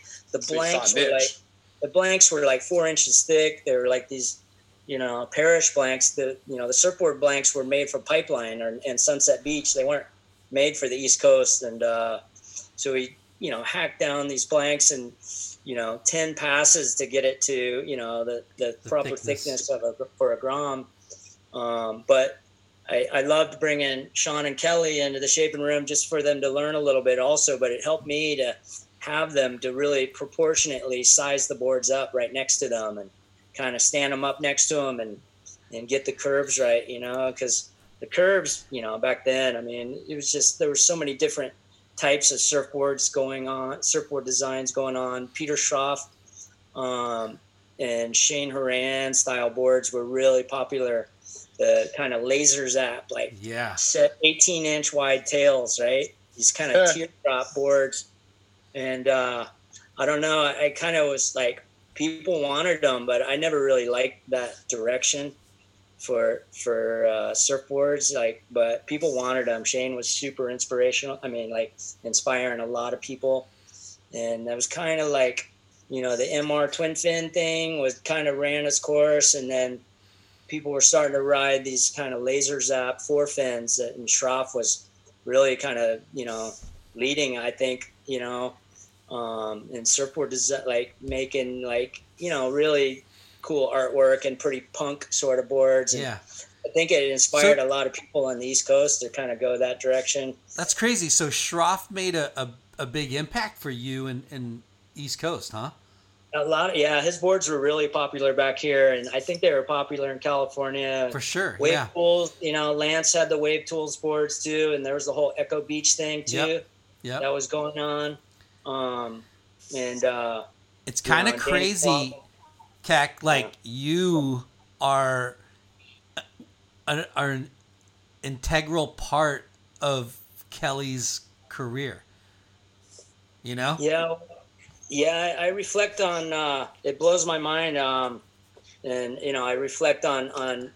I don't know. Just I feel really lucky to have grown up in the era that I did with surfing and getting to experience single fins, tri fins, four fins, and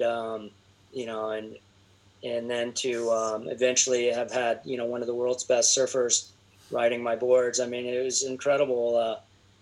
And to see Kelly, grow and to go beyond that, go beyond, Cocoa Beach and onto the international scene. It's something that I'm super, super proud of. And, the times we got to surf together in Hawaii, and for me to have had that opportunity to try to show, Kelly and Sean the ropes in Hawaii and make those guys proper boards for, Hawaii. It was just a really special thing for me that I'll always cherish. And,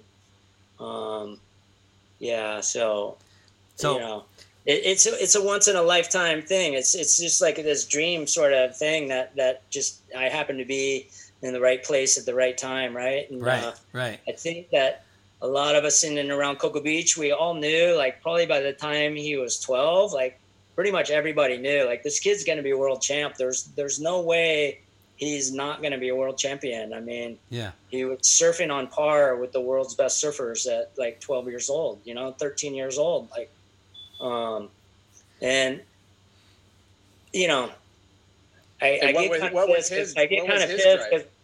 I get a little bit pissed because I've heard a few guys like say, like Kelly couldn't even do a cutback until he got on America, right? But if you look back at Kelly's amateur career, like, dude, he had a super solid amateur career. Like, oh my gosh, like, third in worlds and but that's a whole nother story. But there's plenty of footage of him ripping. He used to come by Huntington, and he'd be on your boards like every summer. Him and Sean, they would come and park it here for a month or two, and that footage of him in Hawaii. He was on Sun Deck, and I'm pretty sure it was your board, surfing like Small Rocky Point or something. Yeah, on that orange board. Yes, that's your board, right? Yeah, that's the board I made for him in Hawaii in Buddy McRae's garage, man. Dude. Knee boarder Buddy. And you sponsored guys on the West Coast, like Ryan Simmons rode your boards for a while too. Yeah, I had Ryan Simmons on board. Yeah. And that was really cool. He was probably one of my best international sort of team riders. And my distributor from Japan kind of helped make that happen. We were actually paying Simo $1,000 a month to ride my boards. That's damn good money today. Right? Yeah. Thanks, Japan. And he was right there on the cusp of qualifying. Like it came down to Sunset Beach, and he was like, just tenths of a point from qualifying. Man, it was a heartbreaker. Brutal. Tour's brutal. So what happened after Sundeck? You started riding for Quicksilver? So when Sundeck, was folding, Bill Yerkes, the owner of Sundeck, I had asked him, I said, hey, like, what should I do? Who should I try to get with to sponsor me? And he told me about, like, he caught inside wind of Quicksilver about to turn public. And he explained to me, he's like, this surf brand Quicksilver, it's never been done in the surf world, but these guys are going to go public. I don't know how it's going to happen, how it's going to work out, but I would really think you would want to align with those guys for sure, and I had already known Danny Kwok a little bit at the time. I'd met him out at one of the OP pros, and so, Danny had kind of gotten his foot in the door. My pro career was kind of taken off. I went, a couple years without being sponsored. I had a couple little opportunities, like Gotcha threw something at me, and I was looking at it, and I kept talking to Kwok, and I was like, man, I really want to, I want to hold out and get on board. And I kept calling Danny and saying, hey, like, can I get on board? Can I get on board? And he's like, not yet. The timing's not great right now. And we're redoing our budgets, going into next year, try me in a couple months. And so I was kind of persistent, right? And it was the best thing I ever did, honestly.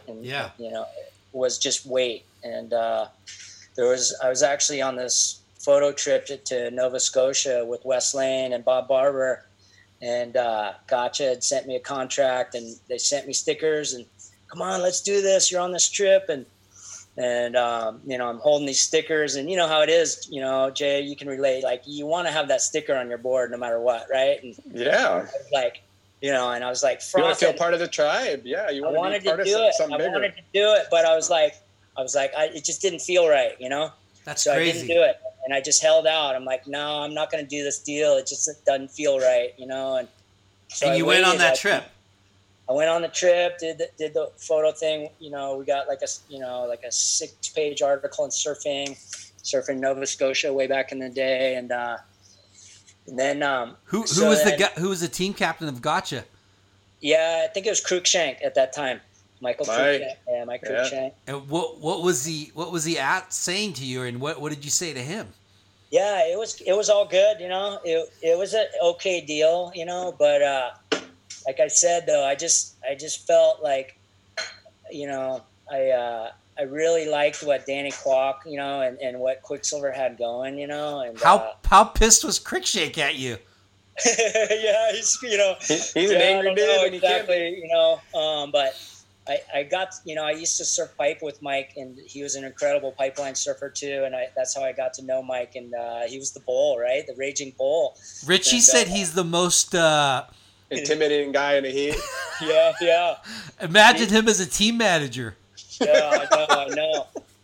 He at Pipeline, he did really well at Pipeline too, man. He was putting on, like, there was Joey Baran, and Mike Cruikshank was right there too, surfing pipe just as good as Joey back then. And so Keck, I gotta hear this, because obviously he sent you a contract, he sent you stickers. Mm-hmm. Obviously he thought, okay, I'm gonna put Matt Keckley on the team, right? and for you to go, nah, I'm gonna hold out because I don't want to ride for Gotcha, because I don't feel right riding for Gotcha. I want to ride for Quicksilver. It's hard when you probably already had your mind set on Quicksilver and you're just kind of in the waiting, game. But yeah, that is a tough call. No, it is. It is really tough too. And I mean, doing the tour and you're playing hard to get. Yeah, it wasn't even that. It wasn't even that. I was just kind of like, I've waited this long, and I don't know. Was your something about it didn't feel right? I didn't know quite what it was. I really liked, Gotcha. Gotcha was so good. It was sick, and they used to put the like hot chicks in the advertisements. Oh my gosh! But it kind of like, I don't know, like coming on the backside of Sundeck, where I was almost in every magazine getting an advertisement. Yeah. And then I knew, like, in Gotcha, I'm taking away the back seat. I'm probably not even gonna get an advertisement.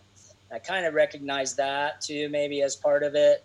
Huh? And because they had what? They had Potter. They had Shane. Yeah. They had Brock. David Eggers too. Yeah, Brock Little. They had a solid team going. Was Gerlach on Gotcha too? Probably. I think Derek Ho. Yeah, probably Derek Ho. Yeah. Okay, they had a solid team. So I was way in the back seat of the bus, and I don't know. But you would have been the biggest East Coaster then, though. Yeah, probably. And like I said, I like the Gotcha brand, and I like the logo, and but so it kind of what happened there was I went back to the East. I went back home, and at that time I'd gotten my own surfboard, brand established. Sundeck helped me establish that. That was a Circle K logo that I had created, and this is before Circle K supermarkets, mind you. Okay, but it ended up, I was like so bummed when I saw the Circle K supermarket. I was like, whoa, man, like that looks like my logo. Like you should sue them. But anyhow, that's a whole nother story. But so I was shaping in this factory in Melbourne, and just grinding out boards. And Sundeck had said, "Hey, you can run with your own logo, run with your own label. It's all yours, you know, and best of luck." And then I get a phone call, and Quack calls me and says, "Hey, Keck, you know, we you know, now's the time. We want to get you on board, but we don't want you just to surf. You know, we want you to work for us." And like, "Oh, really? Like work? What do you mean work? You know?" And I was like, "Well, we want you to be like," and he used as an example, like the Pepsi PR, like Pepsi Cola used to have like this Pepsi Cola tasters test. You know, they'd go around the country and they would have Coca-Cola and Pepsi. And I remember those. Yeah. I kind of use that as an example. You know how Danny, he's just so energized, right? And he's like, "Well, you know, I want you to come out to Costa Mesa and I'll explain it to you, but it's going to be kind of like this promotional job, kind of like what Pepsi has going. You're going to be running up and down the coast." And I'm like, "Cool. Like, that's exactly what I've been doing. And that's what I want to do." So like, and, you know, and so you were already transitioning to out of pro surfing. Yeah. Okay. I was still pro surfing, but I was kind of like, at that time I was decided to step off the tour. Yeah. And, just do domestic stuff, domestic contests, shape. Yep. So Quack created a position for you. Yeah, he did. He created a position for me, and he flew me out, and I met with him and Preston Murray, and he laid it out there. He's like, "Look, we want you to create events. We want you to go out there. We want you to scout talent, go up and down the coast, establish relationships with all the surf shops." I'm like, "I already got, you know, the relationships with the surf shops. I've been doing that because I used to run up and down the coast with Bruce Walker, and then, you know, I started running Kelly and Sean up the coast with Sundeck, and we were doing like annual summer trip, and we would pop into all the surf towns and surf, and so it was like, that's what I want to do. So let's talk about it. Perfect timing. Perfect gig. So, and you know, Danny's energy, it's infectious. You know, you guys know he's like, you know, he's a million miles an hour, and he's just throwing these ideas at me, and I was like, okay, like this is all new to me, like, but he was mostly kind of like, "Look, we trust you. Just go out and create. Just get innovative and take chances. We encourage you to take chances." And I'm like, "All right, super cool." And so right out of the gate, I started doing like these scouting tours, and they did like a poster of me, kind of like Uncle Sam, and it was like, "Quicksilver, we want you," and I'm like pointing. Wow. And I kind of showed up in these different. Do you have that imagery? Well, yeah, I do. I have that poster. Yeah, I have that poster. Dude, you got to send it to me. Pretty funny. I will. Hey, like, Quicksilver wants you, and it was like the Uncle Sam letters, and it was kind of my idea. Like, let's do this, and I'll go into these different surf towns. I'll put on like a little one-day event, and we'll have surfers come, and I'll judge them, and then I'll pick team riders, you know. And so, hey guys, can we take a? When I met with Danny and Preston Murray was on board also as Danny's assistants. It was like when they had just kind of moved into that Monrovia building, and it was just like I was blown away. Like, whoa! Like, this is such a step beyond. Like, you know, they were cutting and sewing the fabric in the back, and the Quicksilver brand was just taking off at that time. So the board shorts that were really popular were the Sky Palms, and kind of this, you know, it had the silhouette Sky Palms on the board short, and then shortly after they did the Mountain Wave on the butt, right? And that's kind of when I got on board, and that's when their brand just freaking went through the roof. Oh my gosh! But so, you know, what year was that? You think? That was like 80. I think it was 88, and then I think I came on board in 89. Like 89 is I think when my contract started. I think. Sick. Yeah. Quicksilver all of a sudden Quicksilver was the brand, right? Remember? Yeah. It's funny. Yeah. I started working at HSS in '89, and Quicksilver was like the brand. And remember, you know, me working retail, there's a bunch of different items that will forever be like in you know, etched in my brain. And remember the Quicksilver flannel with the hood? Yeah. that was like one of the things that put them on the map. Absolutely. And then remember when you guys started making QSD? Mm-hmm. Yeah. Quicksilver saltwater denim, and then because that was then, right? Like. Yeah, and Boothie was one of their top team riders, and Tom Carroll was, on the backside of all his world titles, and so yeah, everything was prepped and primed, and and then.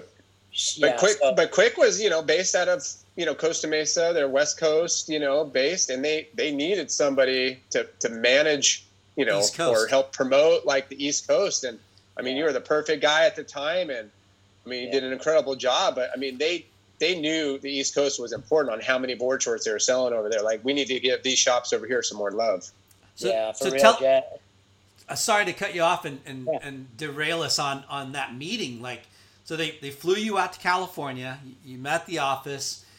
What were you expecting? What were you thinking? Like, yeah, I mean, like Danny and I already had, we had, our friendship in place, and I always admired Danny and the whole Echo Beach thing that they already had going, and Danny was like, I looked at Newport like Sebastian Inlet, like it was just this energy zone of progression, with Jeff Parker and Danny and Preston and these guys pushing, surfing in another direction at the same time we were all pushing surfing in another direction. And so I met Danny at that first OP Pro, and he was only like 16 or 17, maybe 17, I think, years old. And, we got to talking, and I was just like super stoked on Quack, and, and he was asking me about Sebastian Inlet and and anyhow, so we had kind of that friendship in place, and then Danny,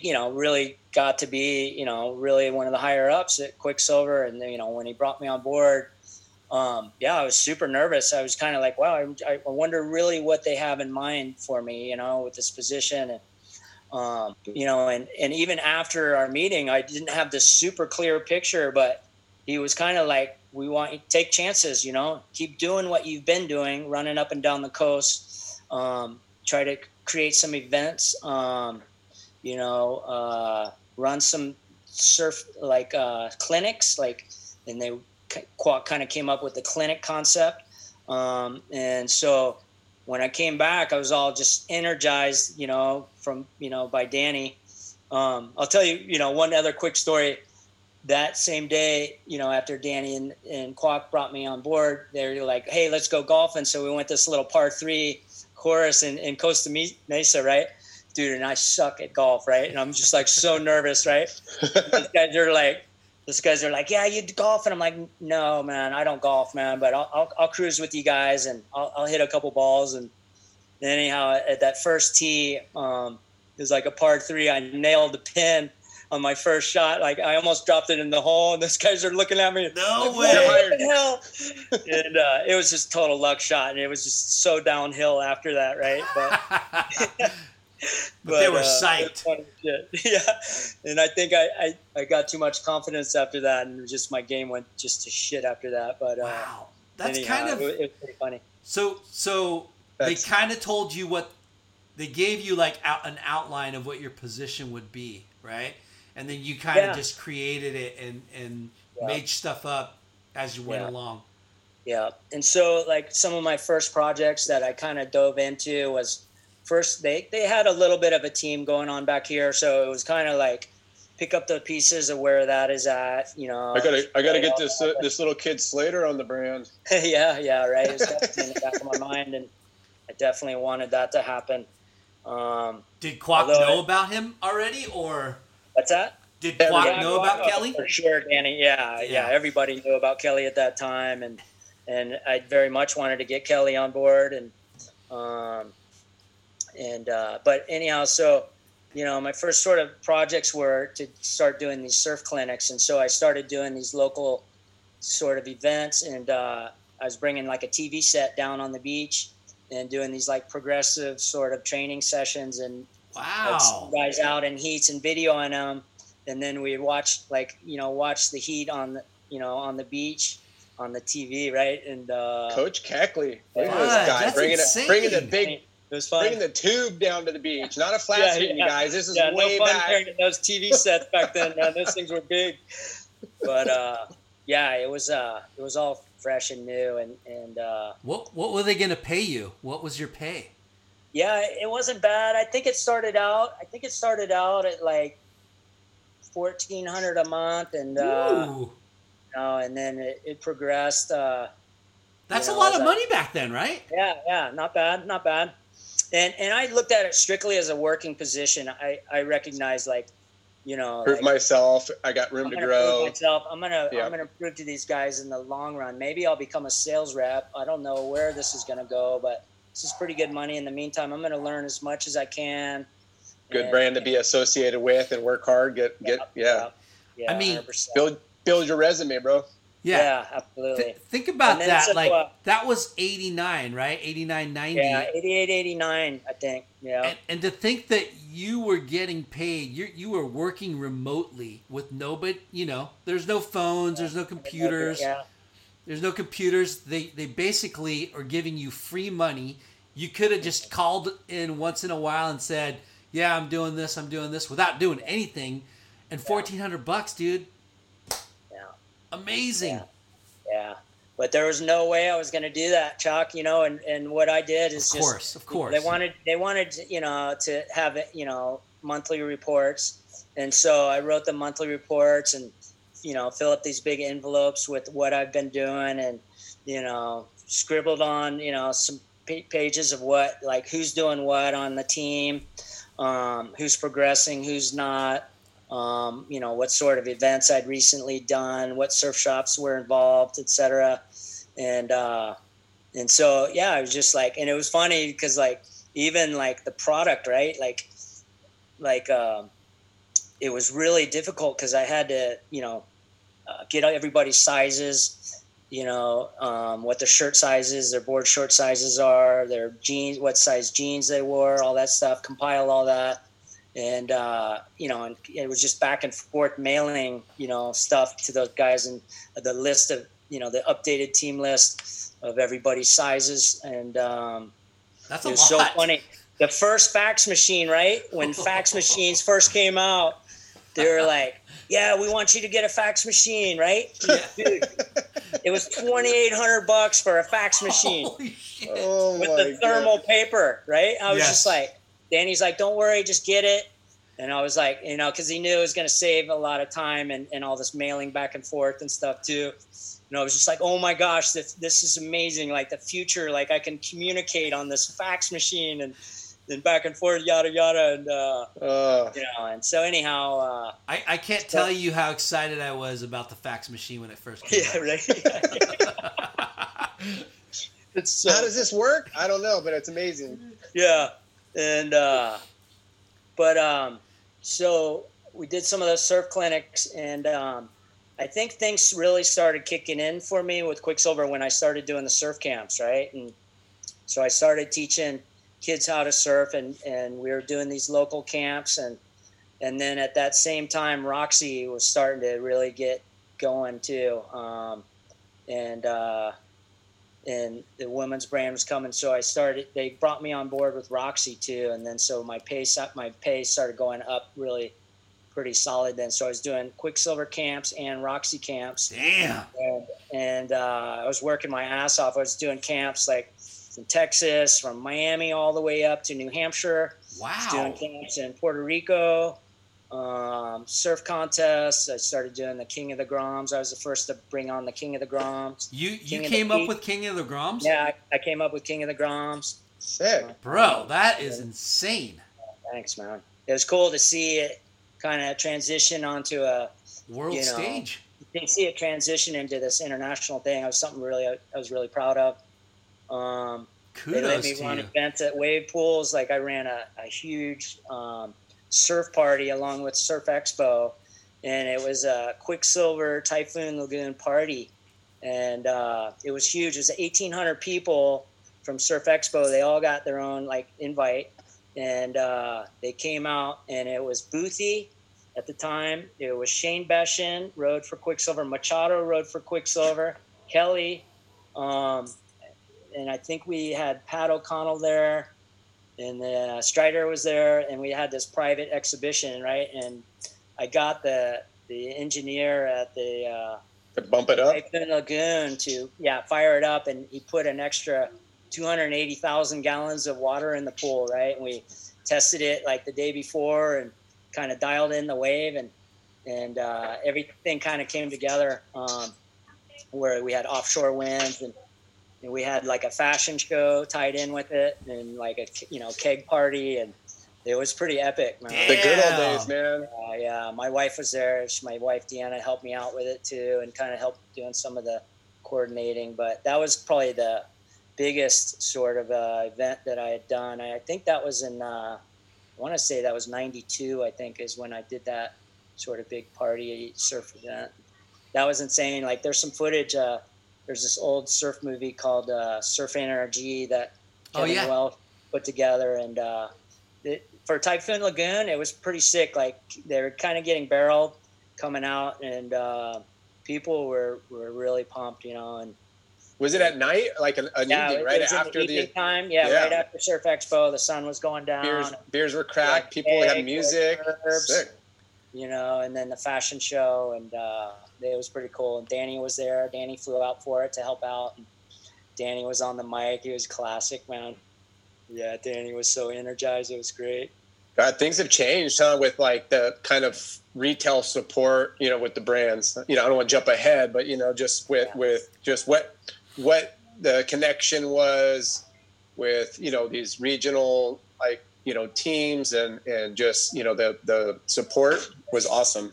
Yeah, it was it was cool, and thinking back in that whole era, Jay, like McKnight had said, we went from this like fashion forward fluorescent colors, right, to all of a sudden, it was the Nirvana day of grunge.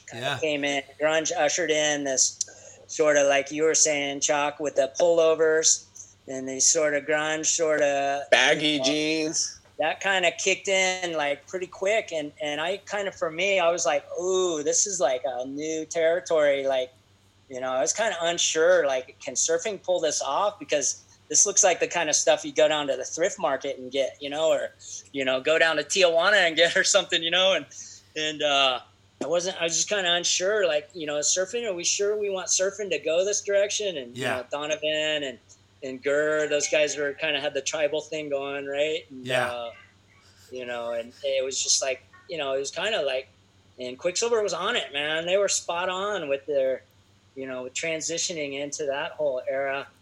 And so it was just, and I love the clothes. I was like, after they really got it down, the clothes were unreal. They were insane, like super high quality. And, I was just real thankful to see that. And I was kind of over the bright Sundex stuff and just like being known as this fluorescent guy, like, everything's like pink and bright orange and green colors and stuff. I was kind of ready to move on, but still at the same time, I was unsure, like, that the surf world, if we were going to lose our identity. I was really concerned that surfing was going to lose our identity, and that some other company was just going to come in and scoop it up or something, Well, that's kind of what happened, right? Kind of, Yeah, I mean, surf was in style through heavily, like, it was a heavy influence on fashion and trends and whatever. And then all of a sudden, you had Abercrombie and Fitch and then Hollister. Yeah. Right? That's when those brands kind of took over, and then fast fashion's taken over, right? But now it's kind of... Yeah, and that's a crazy story how those guys bust onto the scene, through the colleges. And I caught wind how they just kind of like, dude, they just totally blindsided the industry, how they came in to the schools, and they kind of like, they got with the influencers of the colleges and just kind of scooped right in, man. It's they were taking the California lifestyle and bringing it to middle America. Mm-hmm. Right? And they had the cool packaging and cool imagery and cool whatever, and it kind of took over. but I think not at the coast, not at surf, but yeah, the masses. Like authentic surfers were just laughing and and their Makaha t-shirts, Abercrombie Makaha shirts and this and that. I was like, whoa, these guys are gonna get beatings, Yeah. Well, we had the Huntington Pier, and they were putting up these like cameras underneath the pier, but they weren't pointing really at the waves. They were pointing at the sand, at the coast. Uh-huh. And we're like, what are these things? And then we go to find out that, like Hollister or, Abercrombie, whoever put them in, and they live stream it into their stores, just to give that lifestyle feel. You're like, wow, that's heavy. Yeah. But, I never knew that you worked directly with Quiksilver, and were a big part of their East Coast marketing, and really, like, man, I bet the things like you said, King of the Groms, you came up with that, and I'm sure a lot of the concepts and grassroots events, that you came up with and made popular, they kind of probably push that to other areas of the world that they needed, good marketing.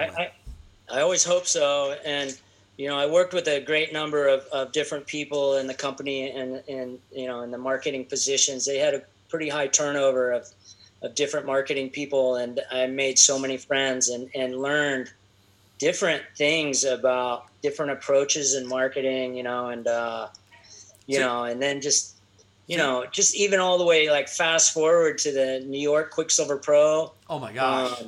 Or the crossing boat when the crossing boat came, right? That Martin Daly's boat came, it went all the way around the world. It went through Europe.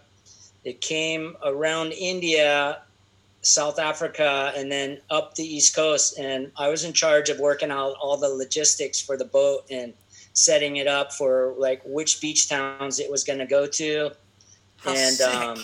We had parties like at every stop, right? And that one almost broke the camel's back. Like for me, I was like the logistics involved with that one, and just like I was having to like stress, right? And, like, depth charts of like different marinas. I had to find out the depths and find out the heights of different bridges. If the boat could go this is out of my pay grade, bro. What's that? I know.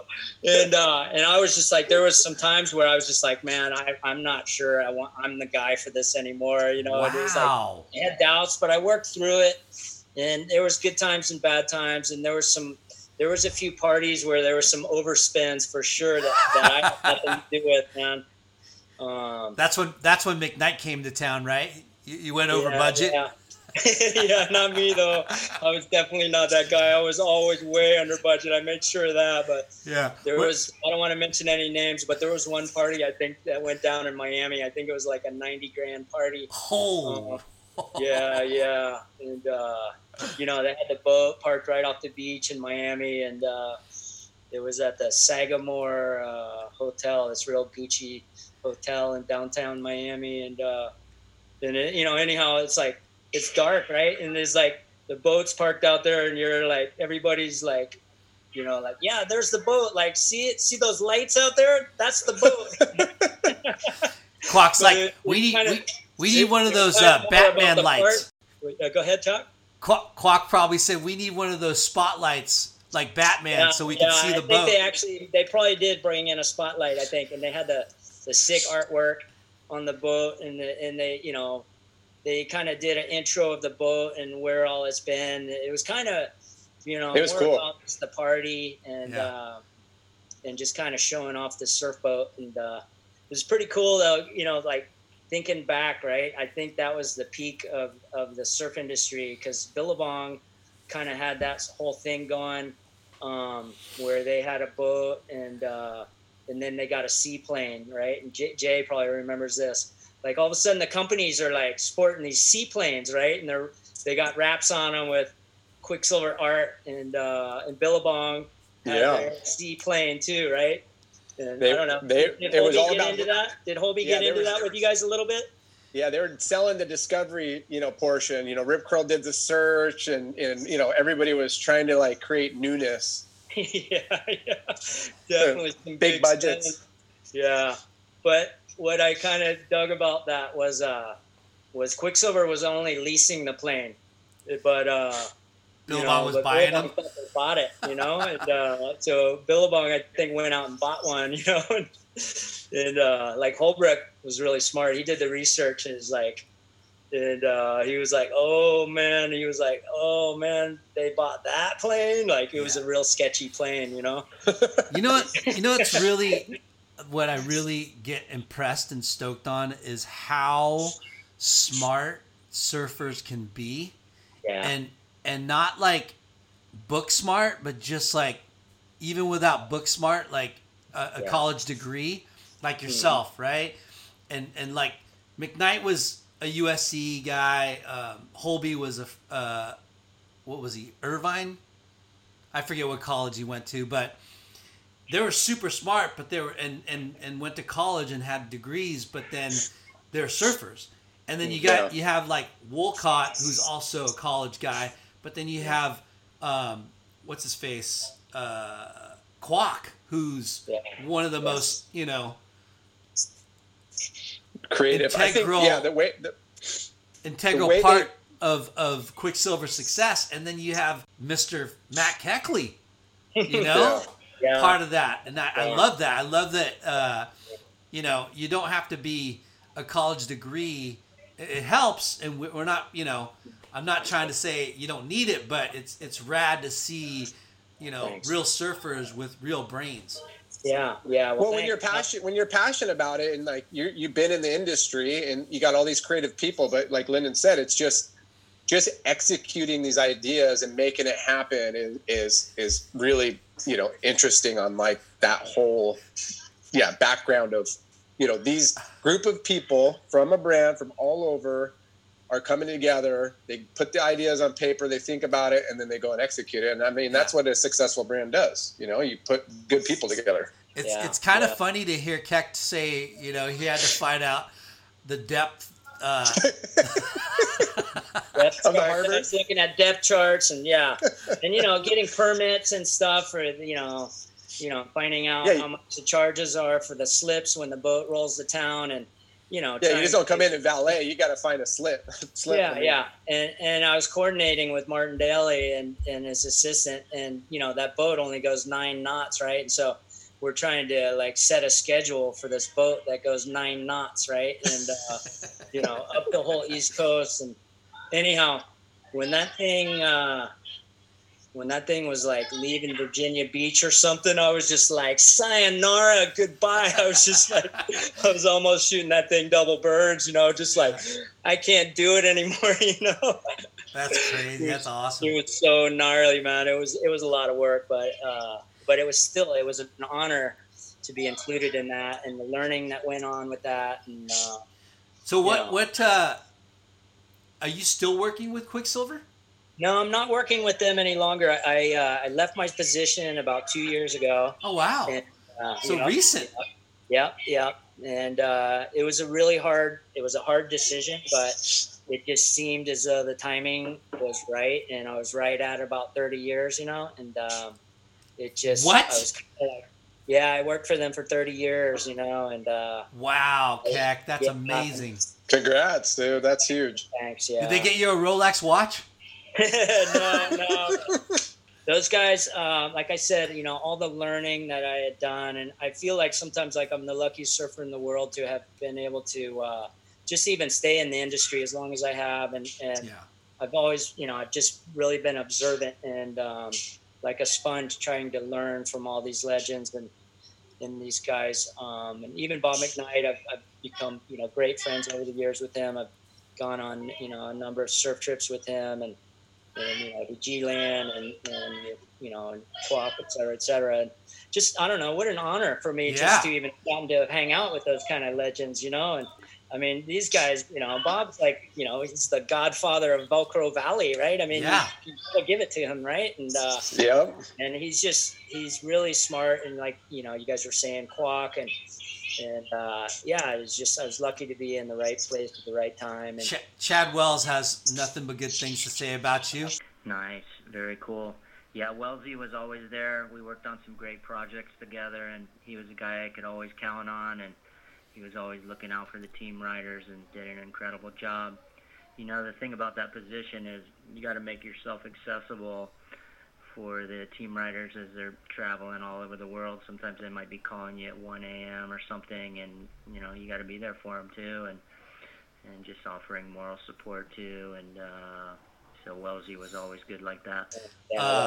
Benny Bigler was. I told Biggs this morning. I ran into him at HSS and Jack's, and I told him, "Yeah, we're gonna interview Keck," and he's like, "Fuck, tell him I said hello, man." He's like, he used to come to the sales meeting sometimes, and he's the nicest guy. We'd rap out all the time. So I'm sure that's a cool thing to hear. Something I thought I'd share with you guys, and it's something regarding the surf camps, and for me, that was probably some of my proudest moments of just the great number of kids that I've got to teach how to surf, and all these different surf towns, and with Roxy on board, right? That was at the peak of Roxy, and when they had like Roxy watches, Roxy jewelry, Roxy, visors, Roxy luggage, right? And so what I did, you guys, this is pretty cool. I thought this was pretty inventive. What I did was I set up the sign-up program for the surf camps at all these different surf towns. What I would do is I would send the entry forms to all the surf shops, and any of their customers that made a purchase of Quicksilver or Roxy of $100 or more, they got an automatic entry into the surf camp. Wow. And and it was and then what they did is I'd ask the surf shops to staple the receipt to the application, right? And the parents would fill it all out, age, little questionnaire too, all the information, any health side effects, and these things. And their email, of course, because you got to get the mailing list, right? Yeah. Guerrilla marketing. Yeah. Kidding. And so anyhow, between Jason Borton and myself, we taught like over 10,000 kids and girls how to surf. But the peak of it. So we're going to blame the overcrowding of surf to Keck. Right. It was a pure joy, man. It was so much fun. But at the peak of it, kind of with Roxy, it was pretty cool. What I did, like the girls were so much more fun with the surf camps. They were just so eager to learn, right? And women's surfing, like the whole Blue Crush thing. It blew up. Blue Crush, it was blowing up, right? And the girls were just so all about it, right? And we were, there's a couple of camps I had 140 girls at, Dang. Indian Atlantic, like one day camp, 140 girls. And I'd hire all the local surf, watermen and to come in as instructors. But what I did was I did these piñatas, right? And they were full of prize slips. And then so the girls would get and swing at the piñatas and bust open the piñatas, and then they would get the prize slips. And then we'd put all the girls in a big circle like a powwow, right? And then we would pass around the product and show all the latest Roxy stuff, while we kind of had captive attention. And then the girls were all psyching, like, oh my gosh, I won this, I won that. And of course, the girls that didn't win one, they're going to the surf shop saying, hey, I want that Roxy clock, or how do I get some Roxy luggage, or, Yeah. So they're going to the shops and asking for the product that you guys were giving out. So the stores were like, dude, okay, this is awesome. We got to go buy it now. Yeah. And then when it was all working right, we'd have a pizza party back at the shops afterwards, or, they would also get like I'd encourage the surf shops to give a little discount coupon. So we were getting them on the front end and getting them on the back end, Yeah. So You know. why did you get into retail? You sound like a freaking retailer, bro. Yeah, I know. My wife worked in a surf shop for about 12 years. She's brilliant at it. Which shop? Quiet What's Flight? that? No, she worked in a shop out in Orlando, and and she's a really incredible salesperson for sure. I've learned a lot from her. Nice. But how good was Quicksilver to like give you this gig? You're shaping on the side. Did this help just promote the heck out of your board brand and shape, and you were able to coattail like a lot of business off that too? Yeah, absolutely. And just with the relationships that I had, and running up and down the coast, oftentimes, if I'd run up the coast, I'd build a bunch of boards, load up the van, and then make stops, on the way, and get my boards out there, and and that also at that same time, right around the 90s, I teamed up with the Wilson brothers, and we started Extract Traction. Shoot. And so, that was your company, huh? Yeah, that was my company, and I was the sales manager, marketing director, and team manager for Extract, and from the beginning. And those were fun times too. So that kind of went well in promoting that, and so yeah, a lot of work, but I somehow squeezed in a lot of surfs, and that's why we're in this business, huh? Keep the dream alive. Get out in the water. So now today, I got Freak Traction. My wife and I started Freak Traction in 2005, and that was an opportunity Extract threw at me and gave me that opportunity to launch my own brand. And Freak Traction. Yep, Freak Traction. Yep. Okay. And it's going very well. And it's awesome. It's a very high quality traction and super quality leashes. We kind of take an approach where we put a little extra quality into everything, even if it's at a higher expense. We feel that it's worth it to just make the best that we can and what we feel is best for the market. And so it's awesome. Super grippy, soft stuff, and we got leashes with a stay put strap on the leash. It stays in place and doesn't slide around, with this super cush sort of design that I invented. So, dude, that's amazing. And made in USA. So made in USA here in Melbourne. Where are you selling it? We sell up and down the East Coast, Hawaii, California, Puerto Rico. Who's your rep in California? I'm looking for a rep actually right now. So look no further, buddy. Yeah, right? I know. Let's talk. Let's talk, buddy. Hey, we got a new Traction sponsor. I hear Traction and leash sponsor. Yeah, I know, Jay. Right? I should be interviewing you, bro. I mean, hey, I got the theme song. The freak comes out at night. The freak comes out at night. Well, that's awesome. You've been able to just, parlay it all into, moving forward and having your own brand. I mean, that's everybody's dream. Yeah. Are you shaping quite a bit still?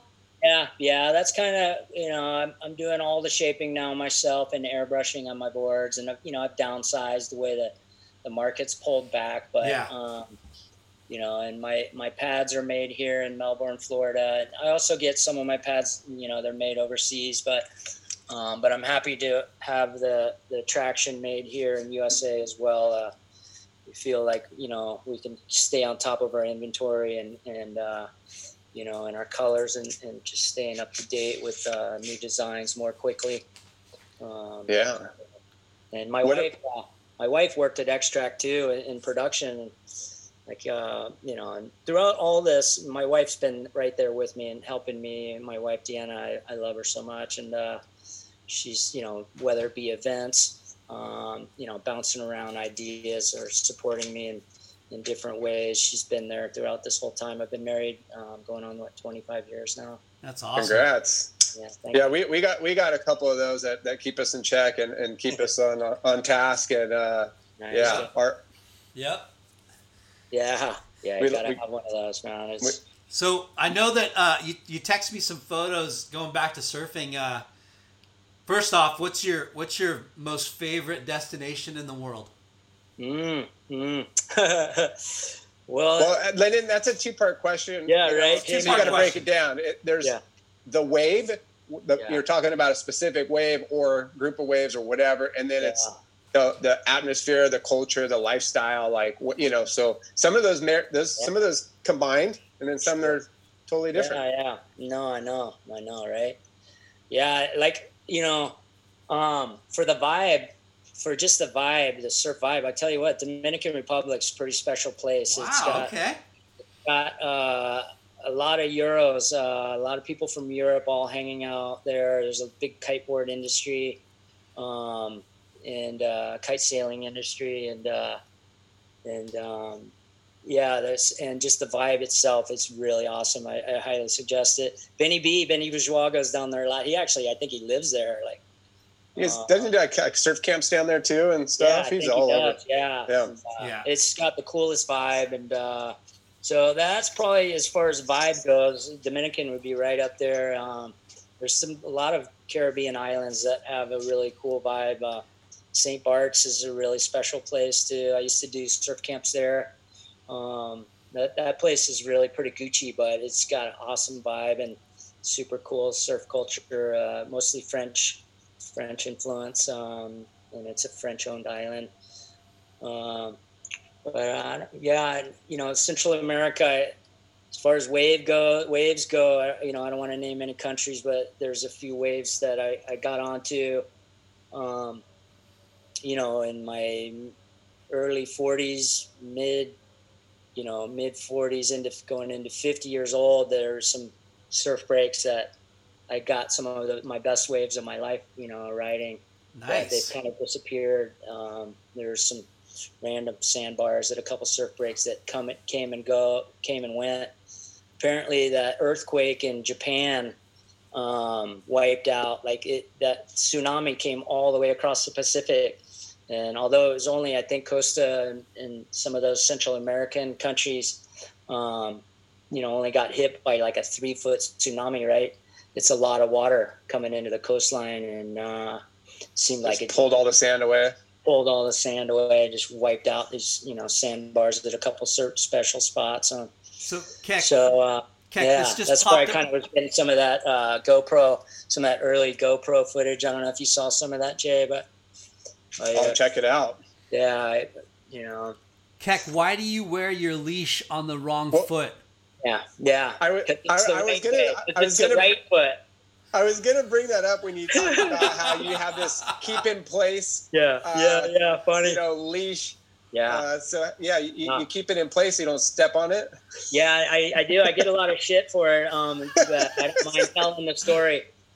It started skateboarding. I broke my leg skateboarding when I was like 15, and so coming out of that injury, I started wearing it on my front foot. And then I was like, wait a second, like it's way less drag and I'm never getting tangled. Why is this working so good? I'm like, I didn't think I was going to like it. And I was just like, this is to me, it all was like, this is way better. Like, because when you think about it, when you stand up, right, you guys, your front foot is the first thing that moves like out of the gate in that motion of snapping to your feet.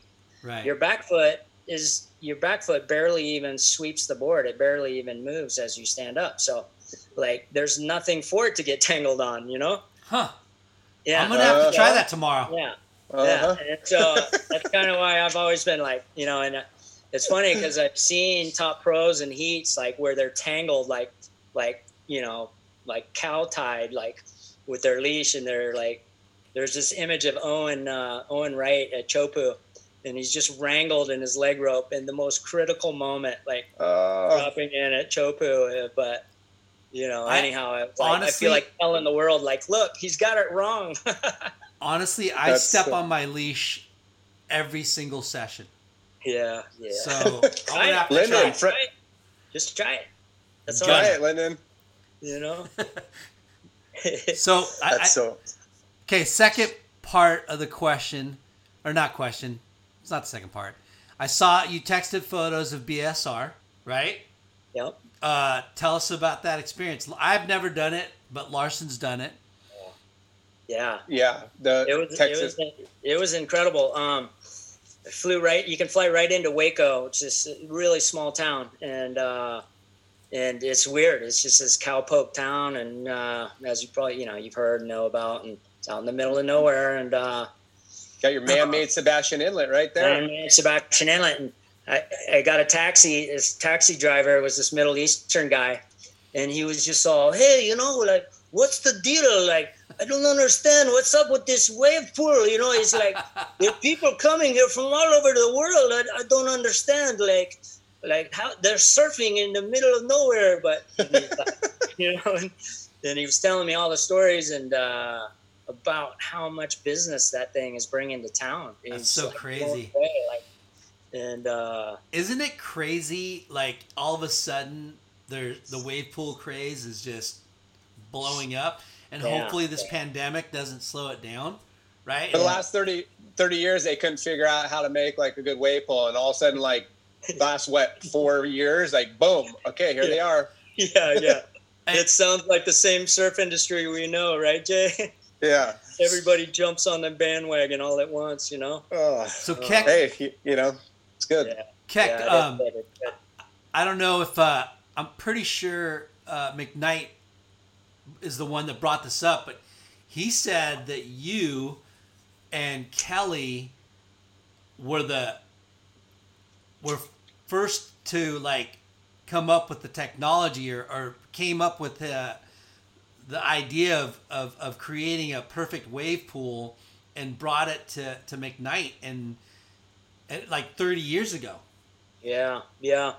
It's Quicksilver's been approached, a number of times by some different inventors. And, before the guy that I got introduced to through some of my friends in Cocoa Beach, there was another guy that was pursuing the wave pool sort of with some new technology.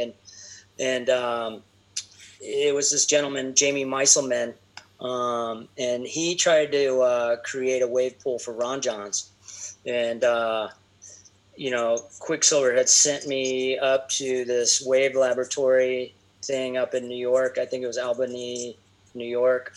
And I got to see this, like, Quack sent me to go check this out. Go check this out, Kick. We want to see if it's viable and, and come back and tell us what you think. And I went and scoped it out, and it's this miniature little tank and perfect wave, right? 5-inch wave. And this goes back to like what you said, Chucky, about, these surfers, right? They're not scientists. They're not, they're not incredible businessmen all the time, but they sometimes have this knack, right, of knowing what's the right time to do what or this and that, and their timing is impeccable. But anyhow, with that particular wave, pool, there was some really cool new technology that was, these guys had, and this company had made numerous water parks, all over the world. I took videos of it and slow-moed them and wrote a report, sent it back to Danny, and those guys all met. And I was fingers crossed, like, this could be something really huge. This could be something big, and those guys looked at it, and I think their stance was, this is really cool, but why do we need to be the first? Yeah. Why not just let somebody else be the first, and and we can see, see how viable it is instead of drop $9 million or $6 million or whatever it might cost. Why, and I thought that was pretty brilliant that they had that fortitude to give it a pass, Yeah. As excited as we all were, right? And we're frothers. We're all, everybody, whether it be Bob McKnight, we're all frothers. We want to surf a perfect wave. It doesn't matter if it's Kentucky or G-Land, it's like, give us a perfect wave, Yeah. So I think they that was kind of their stance, and they gave it a pass, and it ended up being the right call, because apparently it never came to fruition, that particular. It didn't really all come together. Yeah. So a few years later, these friends of mine approached me from Cocoa Beach, and they said, "Hey, Keck, my cousin, this guy Kevin out in North Orlando, has this invention. It's pretty amazing. You got to go see it." And And, you know, I was like, let's go, you know? And so we went out to this guy's house, and it was crazy, you guys. Like, literally, it was this like round pool, like about the circumference of about 18 feet in his backyard, right next to his pool. And and he's like, you know, telling us, he was relating surfing to NASCAR. He's like, you know, and he's like, you know, people love circular things. You know, they love NASCAR. They love to see cars go in circles and round and round and round they go. And this is the wave pool design. Everybody wants to see surfers like go in a circle and just keep going. And, you know, and I was kind of like, like, you know, like, well, let's see what you got. And this thing was super intricate. You know, I was like, I would never even in a million years have an idea how he invented this thing. And he's like, okay, watch closely. I'm going to flick this switch and you're going to see 12 waves that are going to appear out of nowhere. And so he goes and flicks this switch on his patio, man. And swear to you guys, 12 perfect waves appear out of nowhere. And they're going in a circle. And my jaw was on the ground. I was just like, what? Like, you know, it was these like paddles that were like undulating, kind of pushing, you know, and propping up 12 different waves, and it kept kind of propping it up as it went around this tank. And if they could build it to scale, this could be it, you know. But this, you know, it's certainly going to be a really expensive endeavor. And but let's get Kelly on board. Let's get Kelly to check this thing out, and Bob, and I knew, like, between those two guys, like, you know, they were the one to make it happen, you know. Yeah. And crazy. So it kind of, you know, Kelly ended up, you know, they did all the research and realized that I think it was way more expensive than it was worth, you know, doing.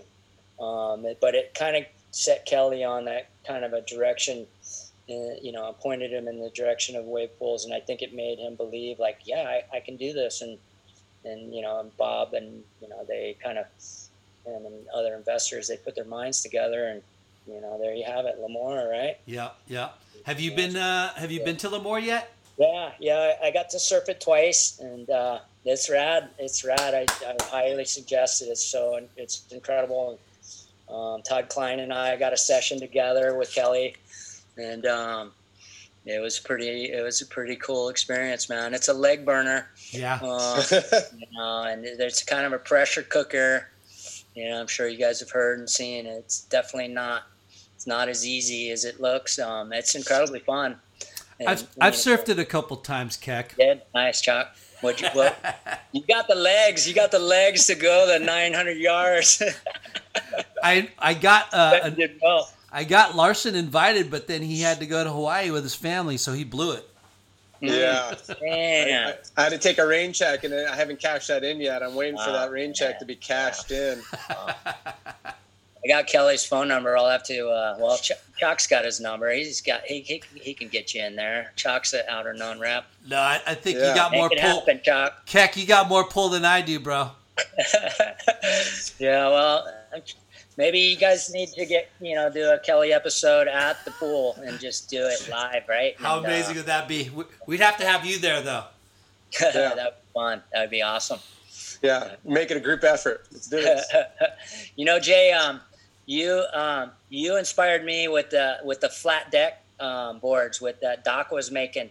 Awesome. Nice. Yeah, I really picked up on your surfing, and I got inspired to start doing those flat decks and check that out. And it made a lot of sense to me, you know, super reactive. Yeah, we were brainstorming on how to, like, eliminate, you know, as much foam without having it, you know, sink on the rail and just lose all the momentum. So, I mean, we had no idea what, you know, that was going to turn into. And then, you know, we kept refining it, and the amount of pop and, you know, like speed you could carry through turns. And it was pretty incredible.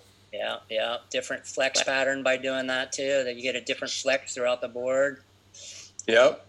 Yeah, that's cool. So I just wanted to share that with you because, I'm always dissecting everything what other people are doing, and like to try to keep up with that stuff. Doc's in incredible shape for sure. Are you still riding his boards? I don't. No, I need to get one. I see him all the time, and he always hits me up, and I'm just lazy, and I hate having to at this point, I'm just like, I don't surf enough. I don't, I don't want to be that. How'd that board work? Give me the feedback. Let's keep. I'm just. Yeah. I don't know.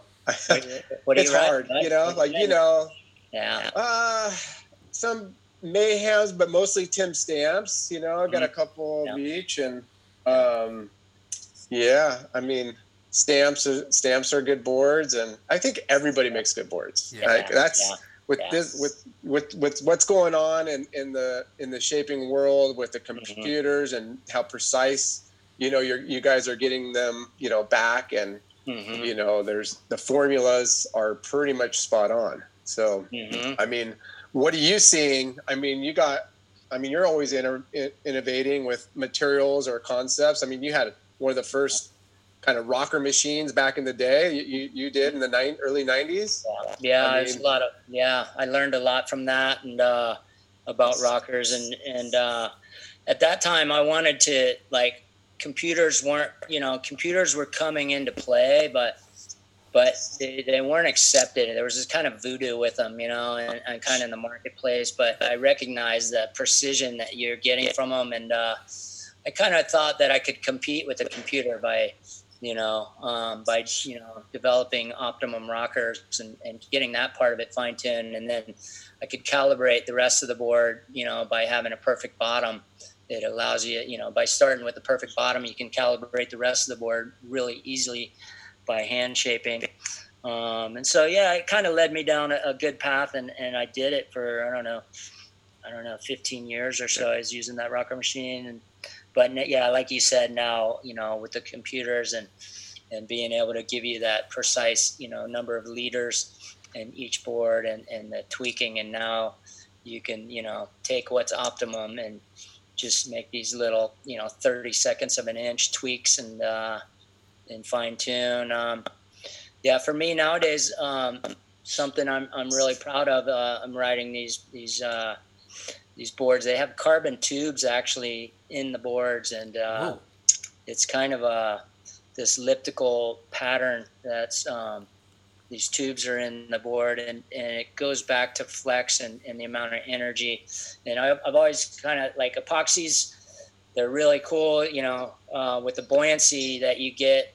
However, with a wood stringer, the moment you get one ding on an epoxy board and it gets into that wood, the board just is dude, the flex cycle, the board just goes downhill, within weeks. The board's just dead, because the water travels between all those round, EPS beads. And so anyhow, I liked epoxy, but I just didn't want to go down that same road with everybody else. So I, invented this elliptical carbon tube pattern, and wow. I'll send you guys a photo. It's pretty cool. I've been riding that going back to 2006 is when I first started doing it.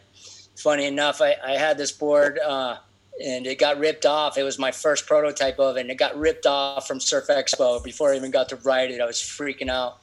You guys there? Yeah.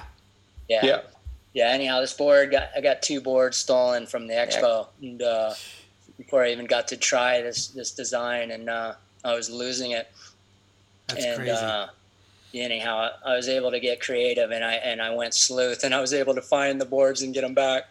No way. Crazy. Yeah, it was crazy. So we're the official podcast for West Coast Board Riders, and up in Jersey, they started their own board riders clubs going. Yeah. Where are you guys at in Florida? I've heard some, I've heard all about them, and I think it's a really cool format. And Brillo downloaded me. Is Brillo still kind of heading them up out there now? Yeah, for sure. Him and Don Meek. Say again? Him and Don Meek. Yeah, him and Don Meek. Gotcha. Yeah, and and I think it's really cool. I think there's an audience back here for them. I think it's great that Jersey has one going. I've heard there's some motions, possibly and play for here in Florida. Awesome. You know, It's so much fun. I definitely would like to compete in them, but I just don't think I want to head them up. Yeah. You got too much going on.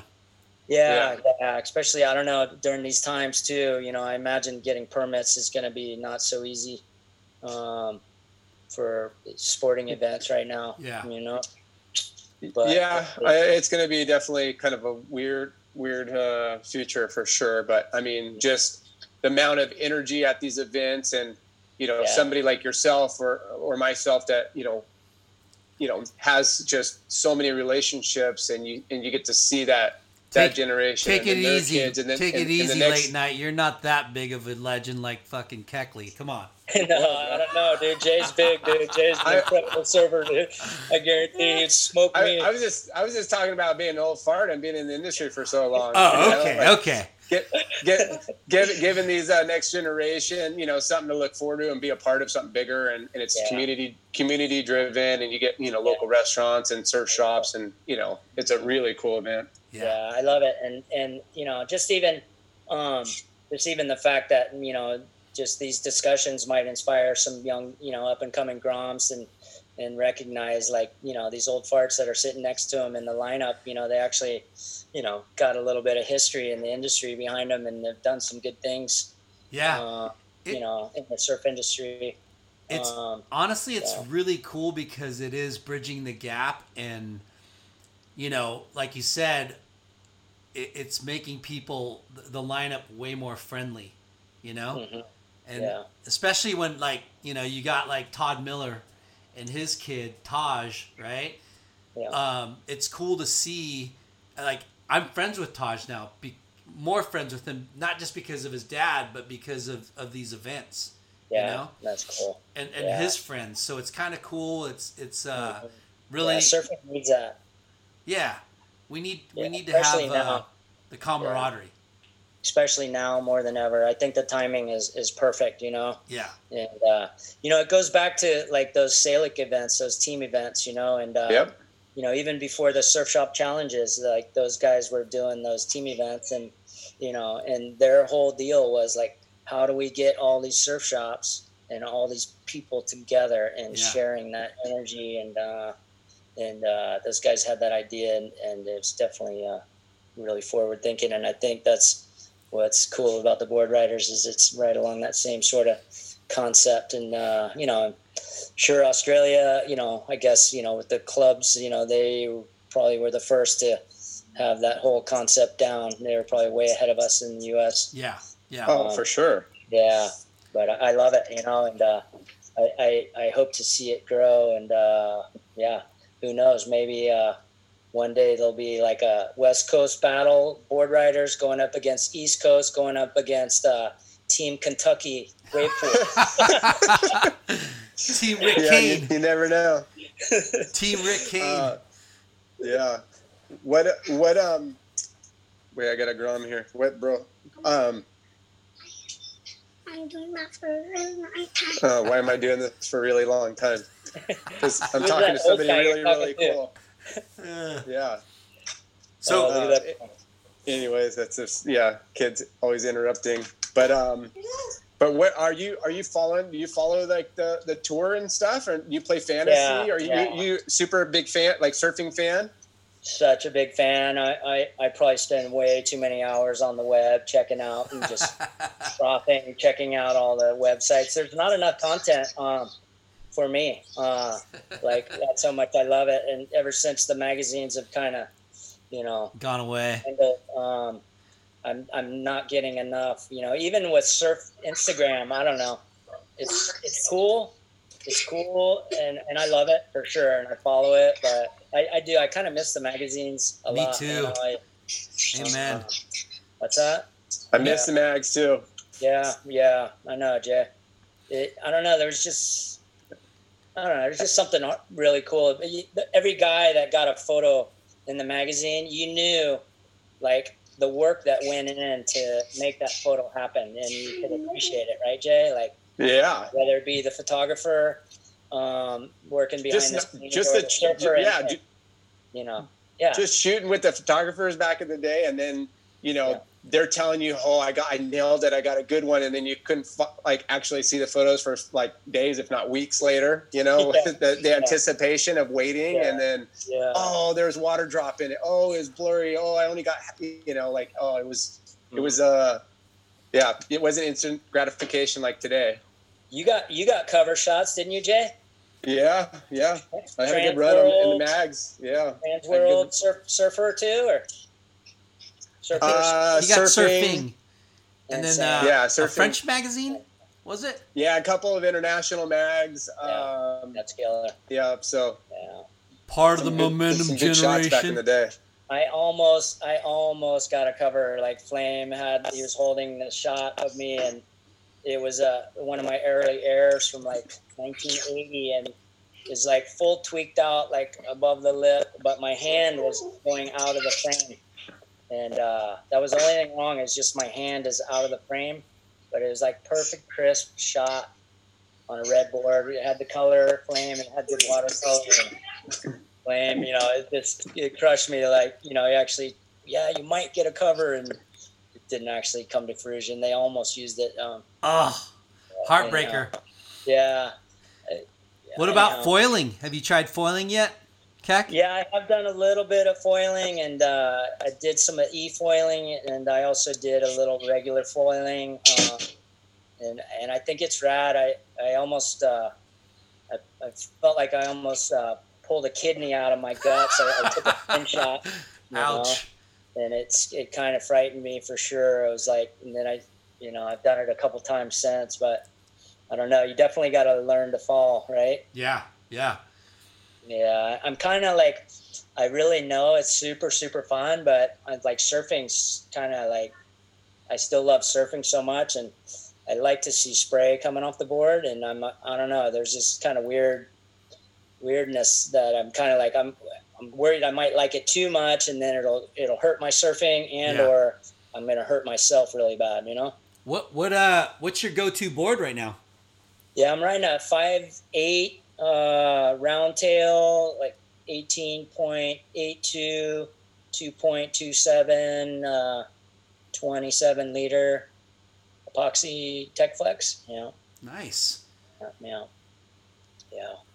Everyday board. I keep kind of just like, as I'm getting older, I'm just bumping my nose width a little bit, and it seems to help me a lot. Like, gives me that just a little bit of extra flotation without like hindering the performance, Yeah. So I really want to continue to ride a shortboard as long as I possibly can. And amen. But yeah, how funny was that, McKnight? He's like, yeah, surfing. He's like, you come in as a kook and you leave as a kook. And I was just like, I lost it, man. I was like, that's so well put. That is well put. I forgot he said that. Yeah, and it's funny. I shape quite a bit of fun boards and stuff too, and I'll be pawing these things, and I'll be looking at them like, yeah, one day I know I'll be riding you, but hopefully it's not soon, Yeah. So tell us who, growing up, kind of tell us who you looked up to at a surfing, and then right now, who do you think is the best, doing the best surfing now? So from when you were coming up, and then now. Yeah. Like coming up, Jeff Klugel, Mungle, Greg Lohr, Greg Taylor, and those were keeping it rooted on the East Coast. Yes, those were a couple of my the East Coast guys that I could really kind of relate to, and then I don't know, like my heroes and idols, like international guys, Sean Thompson, Mark Richards, Buttons. Sean used to come back east quite a bit, and it was a real honor for me. I took him to Sebastian Inlet in my Volkswagen Bug one time when I was just a little kid. That was like a huge honor for me to show him the inlet. And I bet. And, he's just such a pro gentleman, and he's funny. He actually used to kind of warn me. He's like, Kick, with these airs you're doing, you're going to hurt yourself. You're going to hurt your knee. You're going to blow out your knee. And anyhow, I kind of, it's funny looking back on that. I'm thankful that I changed my surfing and just like, and got focused on like rail surfing and, you know, and going back to those days, it was like riding bigger boards. Like Tom Carroll was, what Tom Carroll was doing was the shit, you know? And, he had smooth style because his board was longer, right? Yeah. And it, you know, and it really forced me to really take a look at my surfing and just like, I just stepped back and just like changed it all. Like, you know, and I'm thankful that I did. And I can still do some errors here and there, but I'm still like, I don't want to hurt myself, you know, it's not worth it, you know? Yeah. Dude, we're coming up on 3 hours. We gotta stop. Right on, you guys. Thanks, man. No, not yet. Can't cut off that easy. We're not gonna cut it off that quick. Oh, okay, all right. Who's the most impressive surfers of today, right now? Oh, today, you know, it's funny. I was just watching like some Mason Ho videos, and gosh, that guy, I really love Mason Ho's. Like, he's having the most fun. Having the most fun, and just the whole rock dance that he's doing, and keeping it fresh, and riding different equipment, and when you see him surfing, you see like all these different lineages of other surfers. Yeah. Like, whether it be Buttons or his dad, Mike. For sure, his dad. You know, and you see sort of these influences, and like I pick up on it, and like that stokes me out. And Mason, he's such a cool kid. Like he studies all those old surf movies, and picks up on all those little nuances of different guys' styles and stuff, and kind of creates his own, right? And kind of so creative and so fun to watch.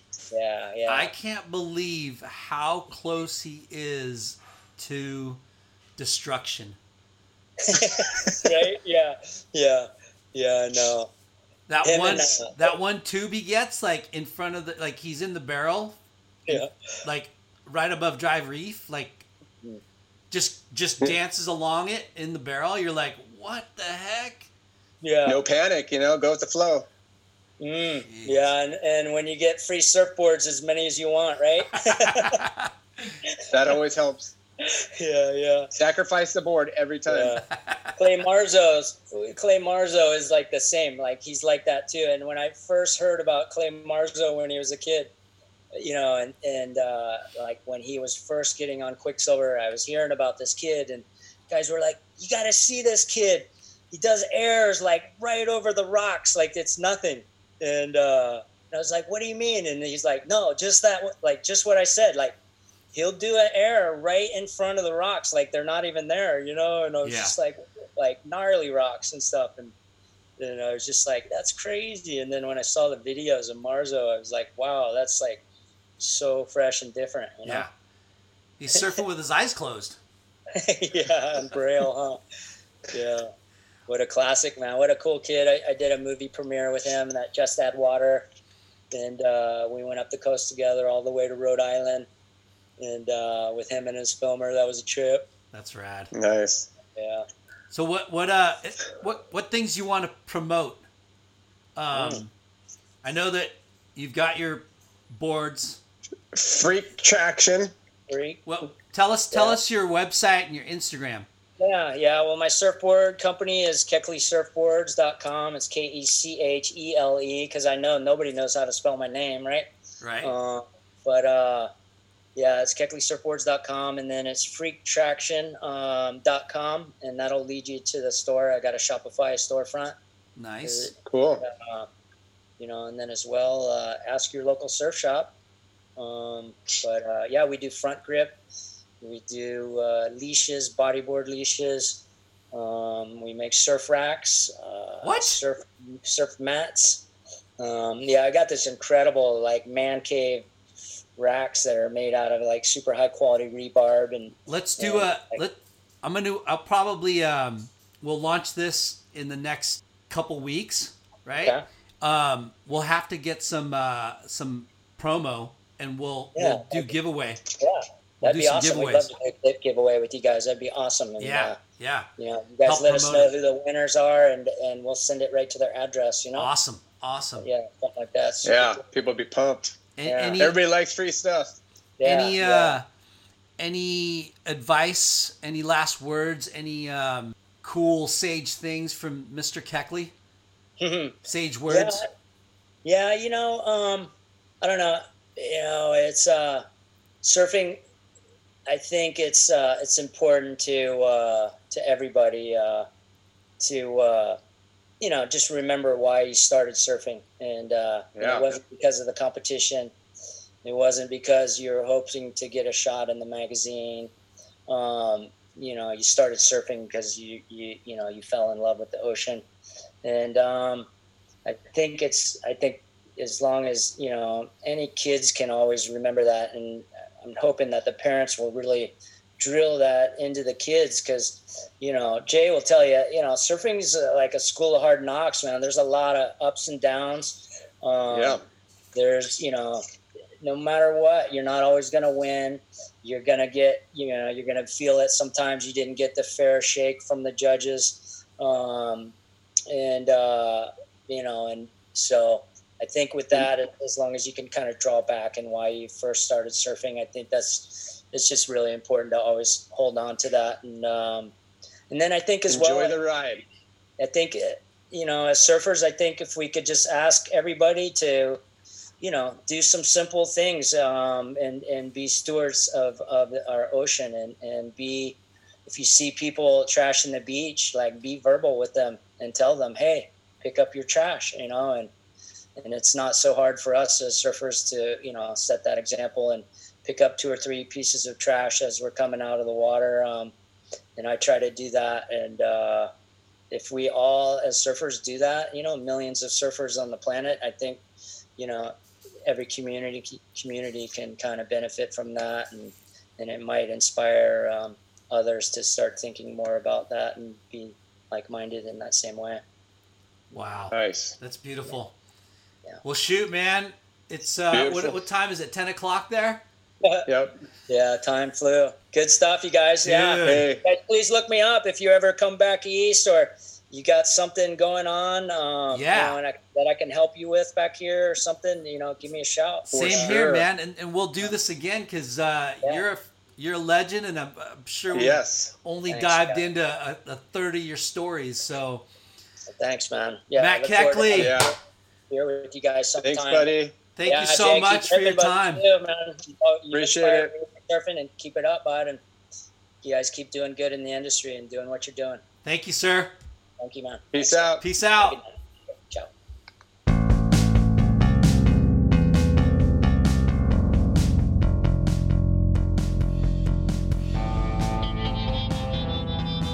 Thanks for tuning in. We hope you enjoyed the show. Please give us a 5-star rating and spread the word. Special thanks to our good friends, James Williams for our awesome artwork and Justin Reynolds for the amazing music.